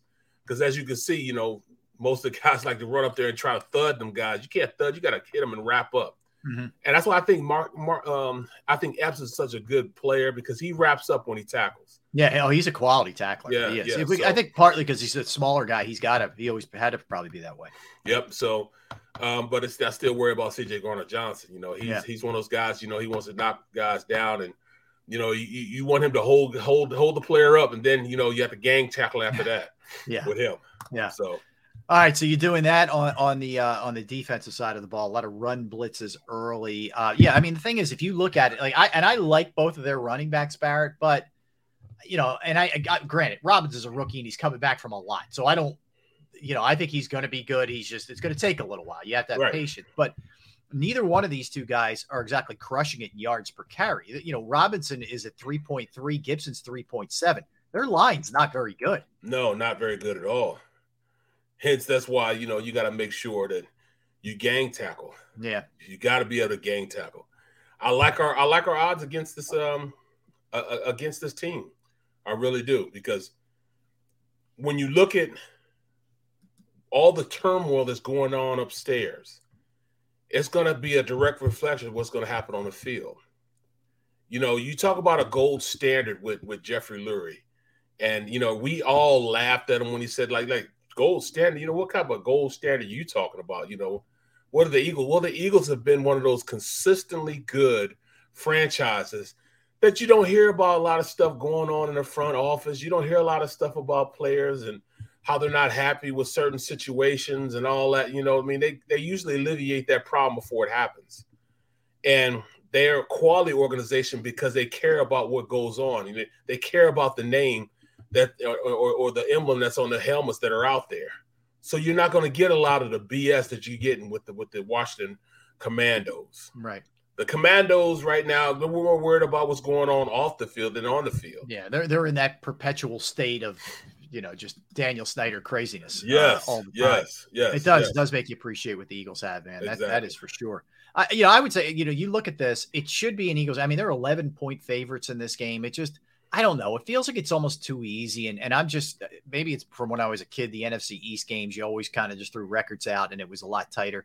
Look, I hope you're right. I don't see a way that Washington ultimately can slow down this offense with the way it can throw it on you, can pass it on you. I think you're going to see a better Mailata. I think you're going to see a better offensive line. I thought the offensive line in general Lane didn't have his best game against Houston. No. So I think all these guys bounce back and play really strong this week. Well, we know they overcorrect.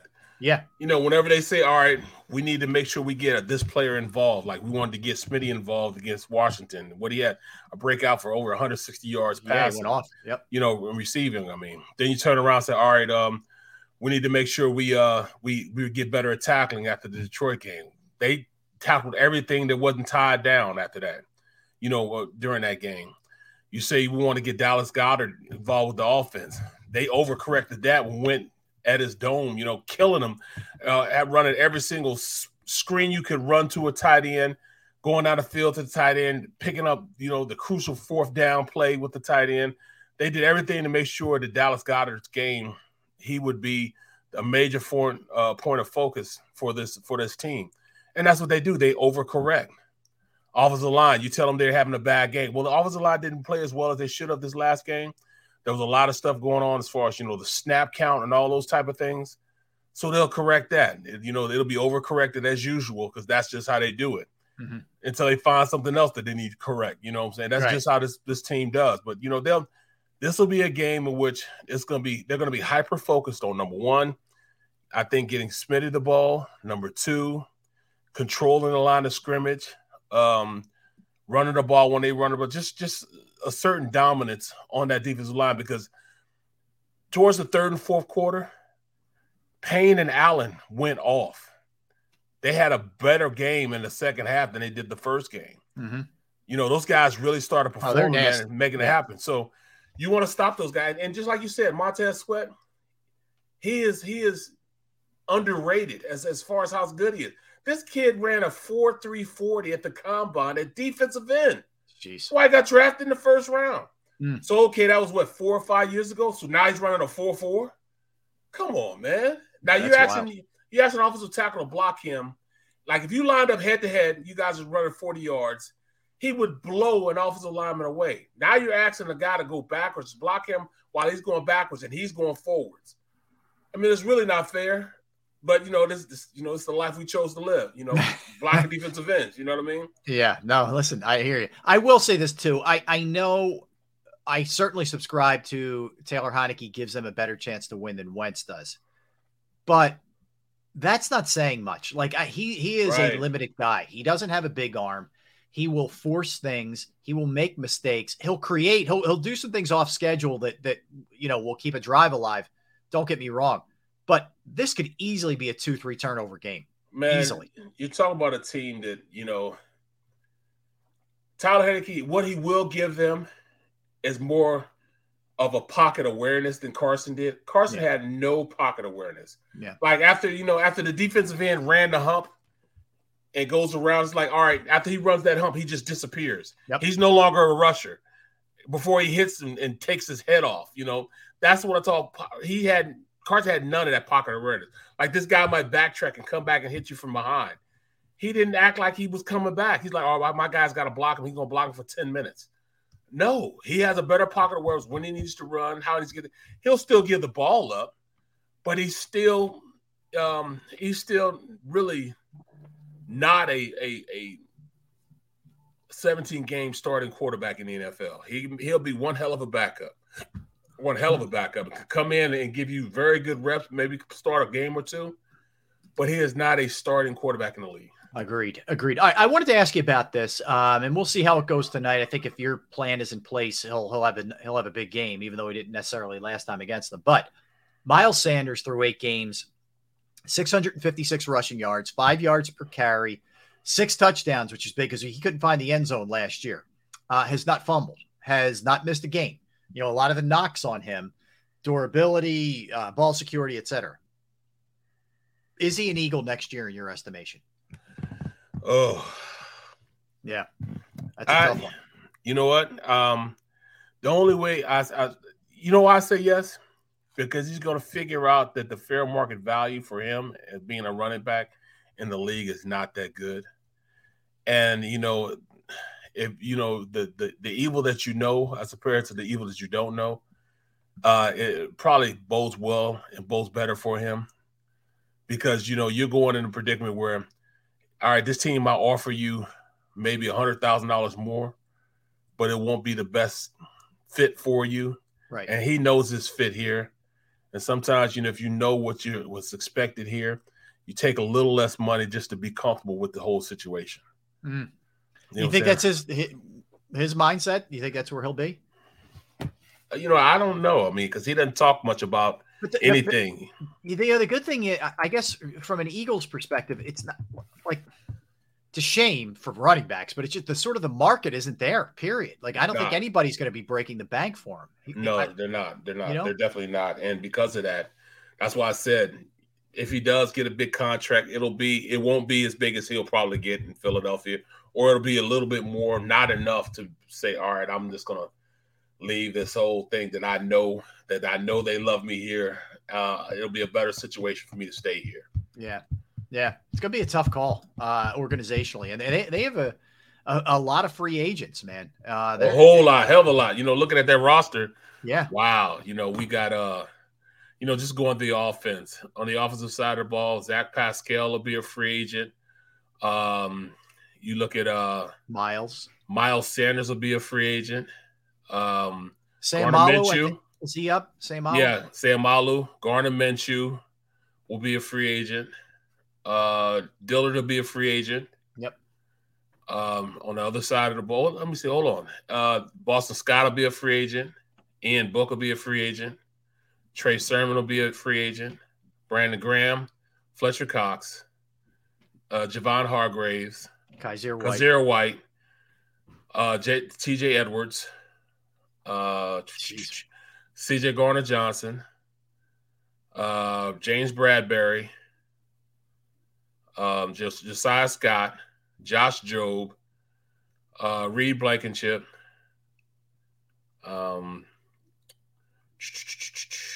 you're going to see Robert Quinn. Yeah, Robert Quinn. That's right. Yeah, he's got the options. They're Howie. There's no way all of these guys get to free agency. Howie will preemptively start making some deals. Yes, they're definitely going to be. They're going to extend guys. I mean, you're going to see someone restructured. Then there's going to be a deal coming. So who? Like right now, who's your major? Give me four free agents that are must signs for you. I think they'll bring back T.J. Edwards at a team-friendly deal because they'll give him a decent signing bonus that he may not get elsewhere. And I don't think he's maybe appreciated on the open market like he would be here. I think he's a candidate to be back. I think they'll bring Sam Malu. You could probably get him on the cheap, even though he's a starter. I think Sam Malu comes back. I think the same. Kazir White's going to be tough because I think he might get paid on the open market. Yeah, he's way he's played. He's overpricing. His production is overpricing what the Eagles can pay for him. I think that Gardner Minshew fancies himself as a starter, even though he isn't, or I don't. So he might want to try and walk. Yeah, he'll walk for sure. Quinn depends on how he plays. Like, he won't be an early re-sign candidate. They're going to let this play out with Quinn. Exactly. He hasn't done enough at this point to really say, all right, give me a deal. No. Dillard's gone. Yeah, he's going to get big money too. He's going to get one of those contracts like over with Big V got to go to Detroit. Yeah. Big V got 5 for $50. Yeah, he'll get that. I think they will try to re-sign Bradbury too. I don't think they. Yes, I think so also. Yep, I think they'll try to also. Man, and he's comfortable here too, so I think that'll bode well for him also. Yeah, that's the thing. I think he really loves playing with Slay and likes the rest of these guys in this secondary. Probably likes Gannon's defense. That's a good thing. It's a feather. I think BG goes though. I think. I don't know that both Hargrave and Fletcher go. One of them's going for sure, maybe both. And unless BG comes back on a super friendly team deal, which he might. Well, he might, but I think, between Fletcher and Hargrave, I think they'll offer Hargrave more than they'll offer Fletcher. Yeah, and I think, look, they view it as, we drafted Jordan Davis for a reason. And we gave you Fletcher Cox a solid also. We gave him a solid. This year for sure. Yeah. We definitely gave you over fair market value for this year's contract. Yeah, 14 a year. Oh man, it's a tough call. It is, man. Yeah, we don't see Kazir being White. Definitely, I don't see him back, and it's just because he's. I think he's balling out. His play is. it garnered some attention from people in the league. Yeah, that's a shame. I would love to see him back. It's hard. We know how hard it is to find good linebackers, man. Love to see him back. They better hope Nakobe Dean can play.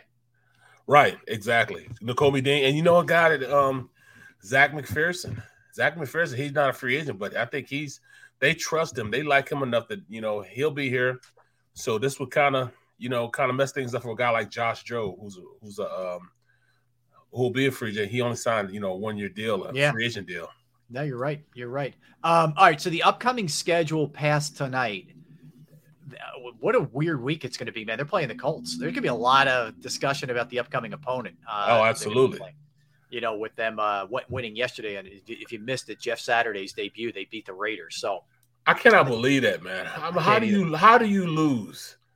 At home on top of it.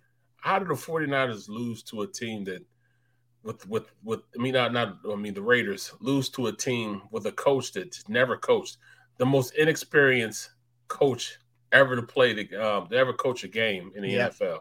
Well, you look at it, Barrett, just not to do a whole Raiders thing, but they've lost just working backwards by 5, by 7. Now they got handled against New Orleans. Prior to that, they won, but they lost. New Orleans lost to the was it Detroit? Yeah, but if you look at the Raiders' losses, other than New Orleans, 5.7 points, 1 point, 2 points, 6 points in overtime, 5 points. Wow. They're the opposite of the Vikings. The Vikings are a team that has figured out a way to win every single tight game. Now, you can look at that one of two ways. One is, hey, man, they're close game tested. They're good to go.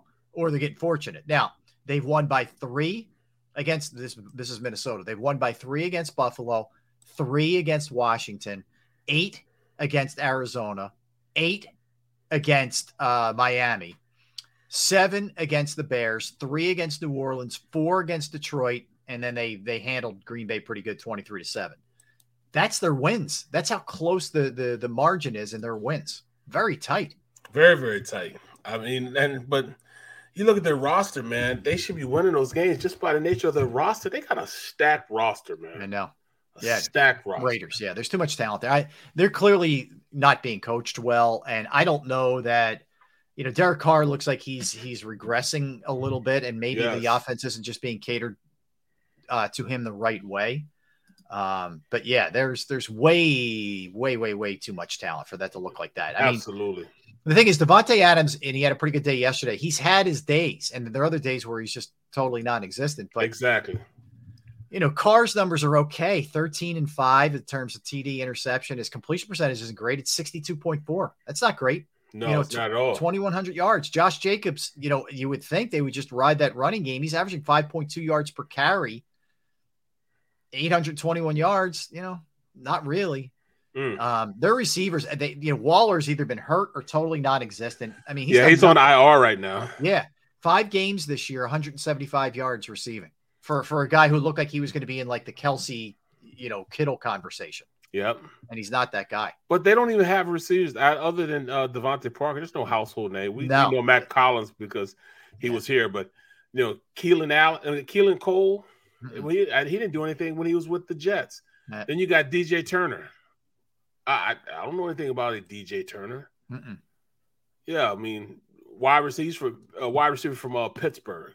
Yeah, like if you looked at the disappointing teams in the NFL. So if you go NFC first, this is what I thought Washington was going to be. So I can't even call them disappointing.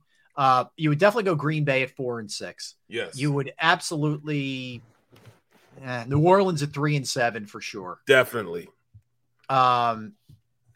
Arizona 4-6 and the Rams 3-6. Absolutely. Those two teams. Yep. The Broncos at 3-6 after making the trade to get Russell Wilson and being the worst team offensively is just absurd. Raiders at 2-7. Yep. Colts at 4-5 or 4-5-1 for sure. Cincinnati should be better than 5-4. Way better. You know what? New England being 5-4 isn't shocking. I would probably have said 6-3, but I'm not blown away by that. Yeah, it's crazy that we're talking about teams that, there's no way Green Bay should be as bad as they are. No way. None. Yeah, you just wonder. It was such a miscalculation. And part of this is on Aaron Rodgers. You're going to take all that money. There's going to be a price to pay somewhere. But they did miscalculate. They should have done a better job replacing Devontae Adams with some kind of veteran who's established. Well, they tried to. They tried to with Sammy Watkins. He's always hurt. Right. He's always been hurt. All right. Well, we'll continue that NFL discussion. We'll get into a bunch of other stuff. We'll get our predictions for tonight. John Tortorella getting into it a little bit with the media, saying he doesn't care. We'll do birthdays, movies, all that good stuff is in store as we roll into the final segment of the program. Along with Barrett Brooks, I'm Rob Ellis. We are Sports Take, Jacob Sports, YouTube Network. Right back. Don't wait until after Thanksgiving for leftovers. It's the new leftover sales event at Jeff D'Ambrosio Destination Downingtown. Jeff must get rid of hundreds of new 2022 vehicles on the lot. Rams, Grand Cherokees, Wranglers. Jeff has them all for less. Jeff has reduced prices and payments to the lowest they've been all year. And Jeff knocks down high interest rates. Save thousands, more than anywhere else. Plus, get more for any trade or lease return. You always win at Jeff's. Great selection, best price. Hurry in now. Jeff D'Ambrosio Destination Downingtown. Nobody treats you better. Black Friday sales event.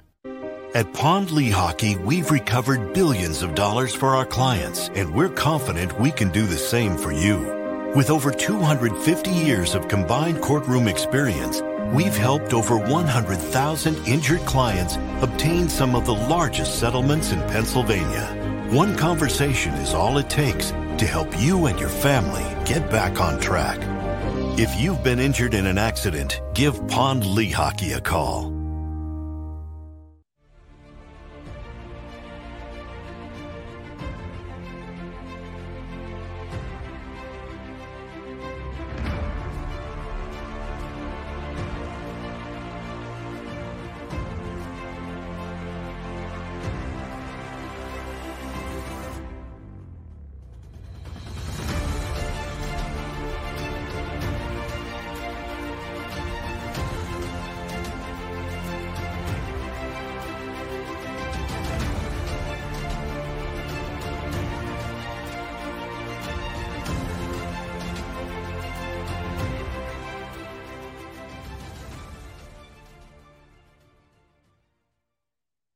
Go for the beers, go for the cheers, go for the hit and the hits, go for the scene, go for the screens, go for the gallery, go for the win, go to Ocean.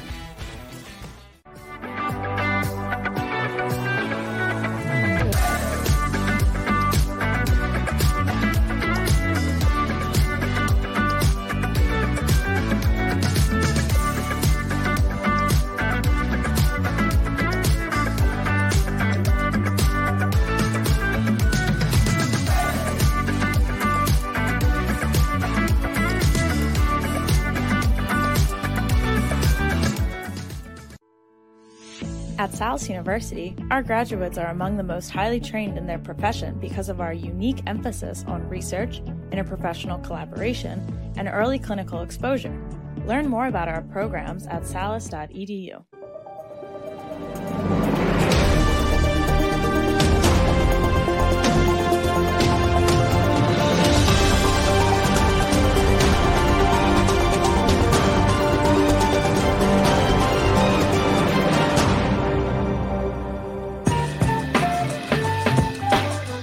Hey, welcome back in, everybody. Sports Take, Jacob Sports YouTube Network. He's Barrett. I'm Rob. We are hanging out with you until 3 o'clock, and Derrick had to take off for his other duties for tonight for the Monday Night Football game between the Eagles and the Commanders. All right, I want to start with this one, Barrett. It's sad, it's serious, and then we'll move on to some other stuff. But this awful story from the University of Virginia, where one of their former football players sadly gunned down a couple of his former teammates and students, former fellow students as well. They have this individual in custody, but he's suspected of killing 3 football players on the team and injuring 2 other students. Now, there was a manhunt for him, and thankfully they found the guy, and he's taken into custody, but just absolutely tragic. I mean, beyond description and beyond belief. Just sad. What I'm trying to figure out what caused it all. I don't know if they know yet. He said the suspect was taken into custody. You know, he was listed as a freshman. I'm also getting his name's out there. It's Christopher Darnell Jones. Okay, he was listed as a freshman running back on the 2018 roster. He's a Virginia guy. I don't know exactly what transpired, but it was apparently on some kind of like tour bus that had just gotten back to campus in the parking lot. Yeah, they went to D.C. Right. I don't know what set him off. I don't know what happened. I really don't know. It's hard to imagine. So it occurred in a parking lot 10:30 last night. And that's all we really know right now. Just awful. Just awful. So praying for the kids' families, that whole campus, man. Everybody's got to be scared to death, you know, on that campus. So anyway, it's life, you know, unfortunately. All right. So moving on, a couple other odds and ends here, Barrett, to hit here. I don't know about you've been watching, paying attention. The Flyers have started to kind of fall back to earth a little bit to kind of what they are at this point and what they're going to be. And you sort of knew going in when you have a coach like John Tortorella that there's going to be some fireworks and he's going to, you know, hold guys accountable, but also he's a bristly kind of guy. So they've lost 3 straight, including a game at Columbus where he used to coach. They had back-to-backs this weekend at Wells Fargo Center. They lost 4-1 and 5-1 to Ottawa and Dallas, respectively. And he's getting a little chippy. You know, he's saying basically, I don't give a bleep what anybody says on the outside. I respect these guys. He wouldn't answer why he didn't talk to the media after the game against Columbus, etc. To me, it just reeks of put it all on me. Don't put any of it on my guys. And right. I'm perfectly fine with that. Like that's exactly what this is him just trying to take heat off. Yeah, he's going to fall on the sword. Yeah. Yeah. Yeah. You just know that that's who he is. That's his personality. Right. He's going to protect his players. And, you know, you can't fall from that. You know, you gotta, you know, show these guys you care enough of them that, you know, they'll go, I'll go through this for you. But, hey, you know, you guys got to hook me up, though. You know what I'm saying? Mm-hmm. You got to hook me up. You got to play hard enough. You know what I mean? I just want, you know what, here's what I wonder about. Not, you know, whatever, if he has a little back and forth with the media. But, you know, I think the fans understand very well what this team is and what they are. I mean, they're a bad team. They know that. But I just wonder, you know, if they're playing poorly and he's kind of acting like a jerk, are they going to be able to see through that and just say, hey, he's protecting their players? Or are they going to say, man, I'm tired of this guy's act? Exactly. I mean, will it come to a point where his antics start falling on deaf ears? Yeah. Inside that locker room, you know, and whether they can, you know, can he transition from being as that coach that hollers and everything to them accepting who he is and becoming a better team because of who he is. Right. Exactly. All right. So let's hit a couple other NFLs that we didn't get into. We'll get into Eagles predictions and then birthdays and movies here. I don't know if we touched on it enough. The Cowboys-Packers game was pretty crazy. And how about the Packers coming back from that deficit too, to be able to knock them off? They put up a 14 spot in the fourth quarter. Then they get the overtime. And how about McCarthy's decision not to go for the field goal, Barrett, in that spot in overtime? What is he thinking about? You know, he kind of claims that I guess his thought was, I know this field better than anybody else. I know the wind. I know the conditions, et cetera, et cetera. And yeah, that was sort of his intimation. Like, hey, I know this. Like, I know he wasn't going to be able to make that. I don't know, man. I'll take it. Number one, it just goes to show. Yes, we talk about this defense of the Dallas being so good at rushing the passer, moving around, creating havoc. You know, they're first on the team in quarterback sacks and, you know, hits and all that stuff, but they can't stop the run. Nope. You know, and I'll tell you, I didn't think Micah Parsons had a killer day yesterday either. Well, he's coming down to earth also. You know, you're learning. Offensive coordinators, just like defensive coordinators, get paid millions of dollars to go out there and score against defenses like that. Mm-hmm. And that's exactly what happened. They figured out, all right, if you run the ball at him, you know, he's blocked. Sometimes he takes himself out of plays. Right. Sometimes he doesn't follow. He didn't go to the, you know, sometimes you have to go through the hardest place of resistance, you know what I'm saying, to make the play. You can't just backdoor everything because you're big, strong, and fast. And he's taking himself out of a lot of plays because of that. Yeah. Yeah, no question. So, and that's what's happening, So sometimes you just got to get to where you need to get within the scheme work of the defense in order for the defense to work. And when he backdoors a lot of this stuff or overruns this stuff, it really hurts the defense as a whole. Yeah. No, look, and that it's, for me, just back to the McCarthy thing. And again, I didn't think it was like the most egregious thing, but it was questionable for sure. This is what I get back to in big games, that I don't think this guy's a good coach. I really don't. I think the moment gets too big for him, and I think he makes wrong decisions. And I can see that absolutely happening to the Cowboys in the playoffs.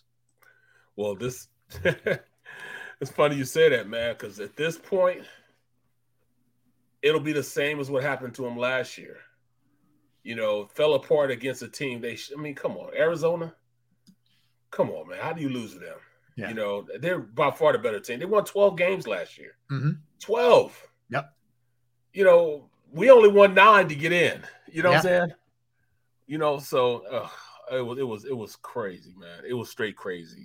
So I can see this team not being where they're supposed to be at, simply because they're front runners. They're good early, and all of a sudden they get found out, and then they go back to being the same old team. Yep.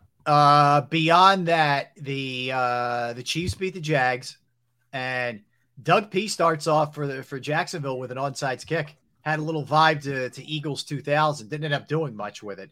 They're now 3-7, but Kansas City keeps rolling. I don't know. I guess we just come to expect it, Barrett, but Mahomes, 26 of 35, 331 yards, 4 touchdowns, 1 pick, a 129.6 passer rating. Ho-hum, just does this without Tyreek Hill. I mean, the guy is just insanely good. He does just about everything right, man, in the wrong way, or the wrong thing done in the right way. He sidearms balls. He runs out of pressure, throws across his body, flips ball. He does everything, man, but he gets those guys that believe in him, man, and he knows. I mean, come on, Kadarius Toney, he was in New York. He was an afterthought. Mm-hmm. He was a guy that couldn't get on the field, or he was hurt. Now he comes in this offense. Now he's the man.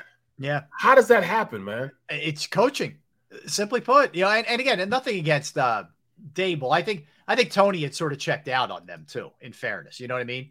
But he just feels resurrected there, and he's got a great quarterback. There's no as well as Daniel Jones has done. He's done a nice job for the Giants. Come on, I mean, come on. What are we talking about? He has, man.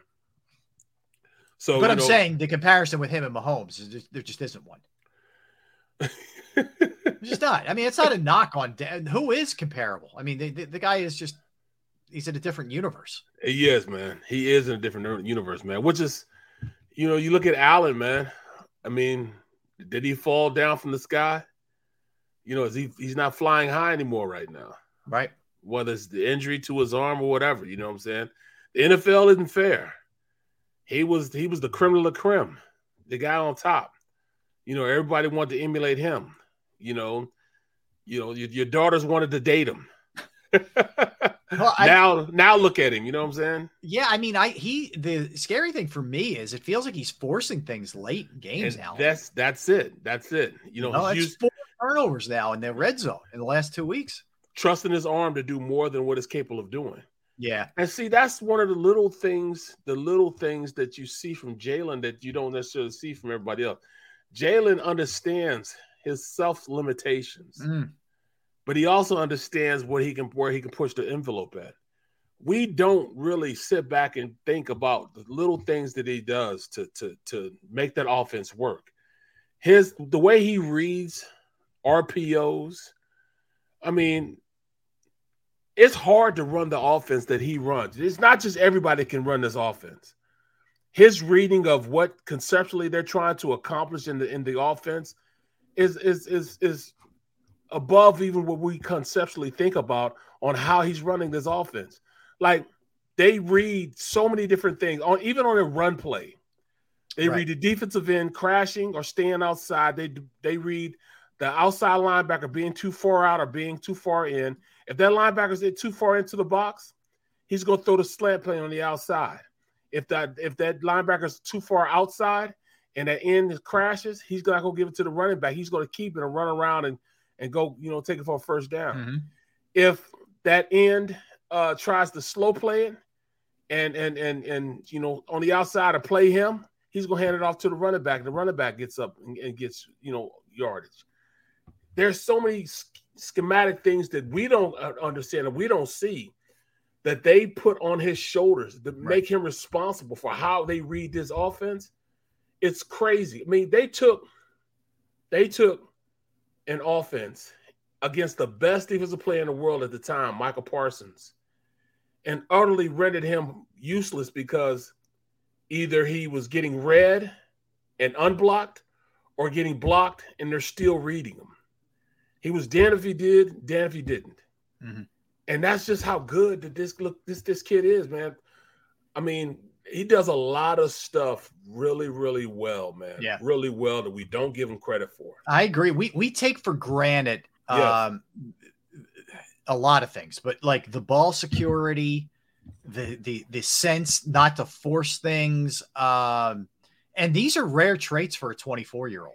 Right. Right. I mean, we're talking about Josh Allen. Josh Allen's not like some old, guy, but he makes mistakes. He's making a lot of young man mistakes. And we haven't seen that all year from Jalen. I mean, think about it. He's fumbled once, and that was a strip sack in the pocket, which wasn't even necessarily his fault Thursday against the Texans. But other than that, what's he thrown? 2 picks? In addition to that, I mean, he's really taking care of the football for a guy who's got it in his hands as much as he does when he throws and he runs it. He's got 2 interceptions and 1 fumble, and that's it. I mean, that's it. I mean, what is it? The plus 15? Is that sustainable? That's what Keeper T asked me. Is it plus 15 ratio of turnovers? Is that sustainable over the course of the year? I don't care. I don't know about that degree, but I think they're going to have a great plus minus when it's over. But see, I don't care. I don't care to even ask the question because as long as he's not doing it, I'm not even going to bring it up. Why should I even bring it up? Yeah. Just keep doing what you're doing, man. Yeah. Yeah. That's why it's imperative, that I keep on saying what I'm saying to people. We don't need them to lose just so they can come back down to earth. I'm with you on that. They don't need to lose. They don't. Why? You teach yourself how to lose. Losers have that type of mentality. Yeah. Keep doing what you're doing until you lose focus. As long as they stay focused, hell, they can win as many games as they want. I've been in a situation where I won 15 straight games in a row. NFL team, we won 15 straight games in a row. We lost in the championship game to the eventual Super Bowl champion Patriots. Mm-hmm. It's supposed to be an all Pennsylvania Super Bowl. For the first time, we lost focus. I think it was more so because of Spygate. That's when the Spygate first started, from when whatever they did to figure out what we were doing in that championship game. And I can remember sitting back, and they were, they had the flu and everything the night before. It was sick as a dog the night before. Still came out and kicked our ass. And I can remember being on the field and them calling our plays before we even got them. Yeah. I hear you. Well, the other thing that stands out with the Eagles is you can just see they're well coached. They're well prepared for whatever the opponent's bringing to the table, and they're 1-2 steps ahead of the opponent on what they're doing, both offensively and defensively. That Jalen deserves a ton of credit, but so do Shane Steichen and Nick Sirianni. To have him as prepared as he is every single week. Exactly. He's done everything. I mean, they don't make cost of the mistakes. They play the game the way it's supposed to be played, man. And to expect them to lose, man, I just think that's just. I know. I don't think that you don't. This team can handle it. I feel confident enough that they can handle whatever that extra burden is, and I think we make more of that than it is. But we do. We absolutely do. I don't feel like you need to lose to get some adversity or reset. No, you don't. No, you don't. I don't think nope. Just so you stay hungry. No, they're going to be hungry regardless. This team crosses their T's and dots their I's better than anybody in the league. Mm-hmm. You know what I'm saying? They've always got the mentality that all right, it's the next game. Yeah. It's the next it's the next quarter. It's the next series. It's the next play. You know what I'm saying? Yeah. That's the mentality they have. Amen. As long as they keep that mentality, the sky's the limit for this team, man. Mm-hmm. The sky's the limit for them. I agree. All right, let's hit some birthdays, and then we'll circle back at predictions for the Eagles, Barrett. All right, so guess what? Devontae Smith. The Slim Reaper. Be a nice little birthday gift to go crazy on the Commandos, right? Exactly. Take care of business. He's 24 today. Is number 6. Yeah, the Slim Reaper. Right? Great nickname. I know that was Durant's originally, but so what? Yeah. But so that's cool. 24 years old. King Charles, formerly Prince Charles. Wow. Yeah, 74 years old. Don't care, but it's just thought I pointed out. Just thought I pointed out. Yeah, great. Anyway, Claude Monet, the artist, was born on this day in 1840. He was an amazing artist. Josh Duhamel, the actor, is 50 years old today. Condoleezza Rice is 68. Man, I would have guessed 10 years younger. Right. At least. Me too. At least. Me too. Patrick Warburton, you may not be as familiar with the name, but he was Putty on Seinfeld. So he is 58 years old. Travis Barker, the drummer from Blink-182, who's married to one of the Kardashians. I don't know which one at this point. He's married to one of them. Is 47 years old. Brian Keith, the actor, was born on this day in 1921. Yanni, the musician, is 68 years old. Kurt Schilling, former Philly. Okay. Yeah, Schill is 56 years old today. That's all I got. Birthdays. You got any birthdays, Barry? You got Travis Barker, right? Yes. Which I don't know which one he's married to. He's married to one of them. Yeah. Then Tommy Lee. Tommy Lee's birthday's today? Yeah, Tommy Lee. Tommy Lee's 60. Tommy Lee, the drummer. Yeah. Yep. From Motley Crue. Okay. You got Ringo Starr. Oh, wow. Ringo Starr is 82. 3 drummers are all born today. That's crazy, isn't it? Tommy Lee, Barker, and Ringo. Wow.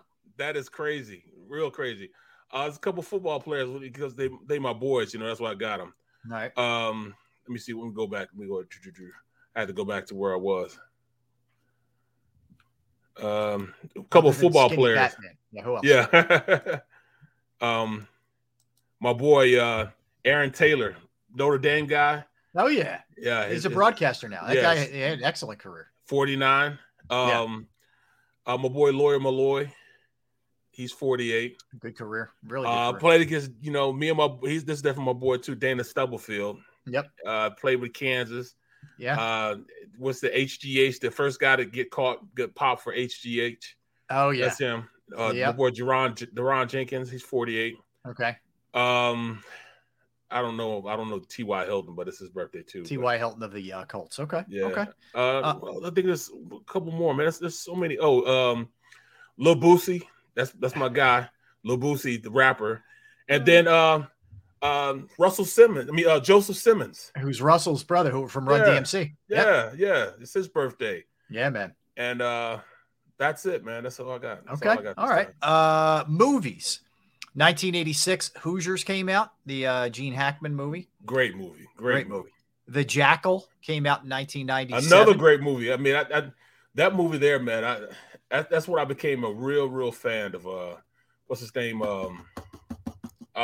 Played the Jackal. How can I? It's at the tip of my tongue. Hold on, I'm drawing a blank. Yeah. Hold on, I gotta look it up now. Now you made me look it up. I know. I should have. Yippee-ki-yay, mother. Yeah, Bruce. I'm sorry, Bruce Willis. Bruce Willis. That's his name. Bruce Willis. Richard Gere. Sidney Poitier is in it. Jack Black. Yeah, it was a good cast. Really good cast. Who's the other one? Oh, Master and Commander. With Russell Crowe. Yeah, the old movie. The Captain's movie. Yeah, that's right. That's all I got. Movies. You got any movies? No, I don't do movies. I do movies. Scott says best sports movie. I would put Hoosiers in my top 5. I would put Hoosiers there. I'd put The Natural there. I mean, there's a lot of them. There's a lot of sports movies I love, but I would definitely put The Natural right there. Gene Hackman is insane. It's the sport of kings. Oh, football. Wildcats. Yes. Goldie Hawn. Yes. And the guy who played Bubba Gump. Yeah. And Michael T. Williams and Woody's in it. Woody Harrelson. That's right. Yeah. I thought you were going to talk about the towel scene. There is a towel scene. A younger Goldie Hawn. Let's just put it that way. The towel's a little too short. Yes. That was prime-ish Goldie Hawn back then. Good movie. Very funny, light sports movie. It's not, it's not the Hoosiers, but it's really good. I enjoyed it. Yes, I would agree. People have the Natural. They have Remember the Titans. I would agree with Remember the Titans 100%. Good work out of Duck. All those. All right, so we got about 5 minutes looking at the game. You feel like this will not be a sweat kind of game? No. They're just going to handle them from start to finish kind of game? Yes. And only because this team has been, they've been, everybody say, oh, they haven't been tried yet. Yes, they have been tried. Yes, they have went through adversity. They were down 14-0 against Jacksonville, came back, made it a close game against Dallas, until they just ran away with it. I mean, they bumped their head against the wall. They just keep coming back because they're a disciplined team that understands what they have to work on. And they work on it each and every week. Why do we have to lose in order for us to be all right, to be great? I just really think this roster is better, number one, than their roster. That's my number one thing. Our roster is better. Number two, our quarterback is better. The two things you need to win football games. Number three, our front office is not wearing on us like their front office is wearing on them. It's not win-win for the Big Gipper for them because they don't care about anything Snyder does. And they got so much turmoil in that locker room, with the quarterback system and everything else. They're not worried about anything. You know what I'm saying? They got to get ready for Sunday, and they can't get ready for Sunday simply because what's going on upstairs and in that locker room. There's so much they're firing coaches. This is just not a disciplined team, and they don't deserve to win like we deserve to win. The Eagles deserve to win. That's my stick. I think the Eagles win. I think it's a little bit closer than a lot of people maybe do. I think ultimately there is going to be a mistake made by Taylor Heineke that will seal it. And I think the Eagles, once again, when they need it, will go to their running game and pound Washington into submission with their running game. And I think that's how they ultimately win this thing. Like, I think it's somewhat close into maybe the third quarter, somewhere around there. And I think the Eagles pull away probably late third into the fourth, and they end up winning the game, which sets up 9-0 for next week as they go to Indianapolis. But I think the Eagles win. I would probably stay away from the 11 points. I think it's somewhere around 10-ish. So if I was betting, I'd probably jump on Washington, but I don't bet against the Eagles, so I would not do that. So that's kind of where I'm at with this thing. I think you're going to see another really good performance from Jalen. I think Devontae on his birthday, I think Skinny Batman Slim Reaper has a good game. AJ is going to do what AJ does, and so is Dallas Goedert. There's just so many weapons here offensively. The stream has it, man. That's where I'm going 32-14. You see Patrick C 31-13. Okay. Yeah, a lot of that 31-13. Mullins, 35-13. Sean 36-17. All right. I believe in him also. I'm saying 32, probably 32-12, somewhere around there. That's where I am. Okay. That's a unique 32-14, something like that, man. Yeah. So if that's the case, you will definitely be beyond the midway mark of the season and undefeated at that point if they're able to do that. And that all you want to do is keep stacking NFC East wins too and conference wins, which would be a double whammy for this one. And certainly at this point, if you will have won the game, you will have swept out Washington. You will have already had a win over the Cowboys as well, with the Giants on deck pretty soon. I mean, you don't get the chance to face the Giants, for a little bit here, Barrett, but you will get them twice a little bit later in the season. All right. So we're back same time tomorrow. Stay tuned. Don't go anywhere. You have the National Football Show with Dan Cilio. And also want to thank Xander Krause producing the program. Derrick back tomorrow for the full boat as well. So I want to thank everybody in the chat room, everybody streaming, everybody listening. You guys are absolutely the best. We will be hitting the Eagles right out of the gate tomorrow. So we're looking forward to seeing you tomorrow. And again, stay tuned for Dan Cilio and the National Football Show. Barrett, yeoman's work out of you, man, doing the morning show, and as well as carrying it for us as well. I will see you tomorrow, my friend. Everybody have a great Monday. Enjoy the game, and we will talk about it tomorrow. We are Sports Take, Jacob Sports YouTube Network. Don't wait until after Thanksgiving for leftovers. It's the new leftover sales event at Jeff D'Ambrosio Destination Downingtown. Jeff must get rid of hundreds of new 2022 vehicles on the lot. Rams, Grand Cherokees, Wranglers. Jeff has them all for less. Jeff has reduced prices and payments to the lowest they've been all year. And Jeff knocks down high interest rates. Save thousands more than anywhere else. Plus, get more for any trade or lease return. You always win at Jeff's. Great selection, best price. Hurry in now. Jeff D'Ambrosio Destination Downingtown. Nobody treats you better. Black Friday sales event. At Pond Lehocky, we've recovered billions of dollars for our clients, and we're confident we can do the same for you. With over 250 years of combined courtroom experience, we've helped over 100,000 injured clients obtain some of the largest settlements in Pennsylvania. One conversation is all it takes to help you and your family get back on track. If you've been injured in an accident, give Pond Lehocky a call. At Parker, our purpose is simple. We want to make the world a better place by working more efficiently, by using more sustainable practices, by developing better technologies. We keep moving forward. With each new idea, innovation, and partnership, we're one step closer to fulfilling our purpose every single day. To find out more, visit parker.com/purpose. Parker, engineering your success. Everybody in your crew identifies as either Big Mac Burger, McNuggets, or McCrispy Sandwich. But you're the Filet-O-Fish Sandwich all day. That crispy fish, that savory tartar sauce, that melty cheese, that pillowy bun. Yeah, you get it. Every time. And if you love the Filet-O-Fish, right now you can catch 2 of the classics you love for just $6. Limited time only. Price and participation may vary. Cannot be combined with any other offer. Single item at regular price. Ba-da-ba-ba-ba.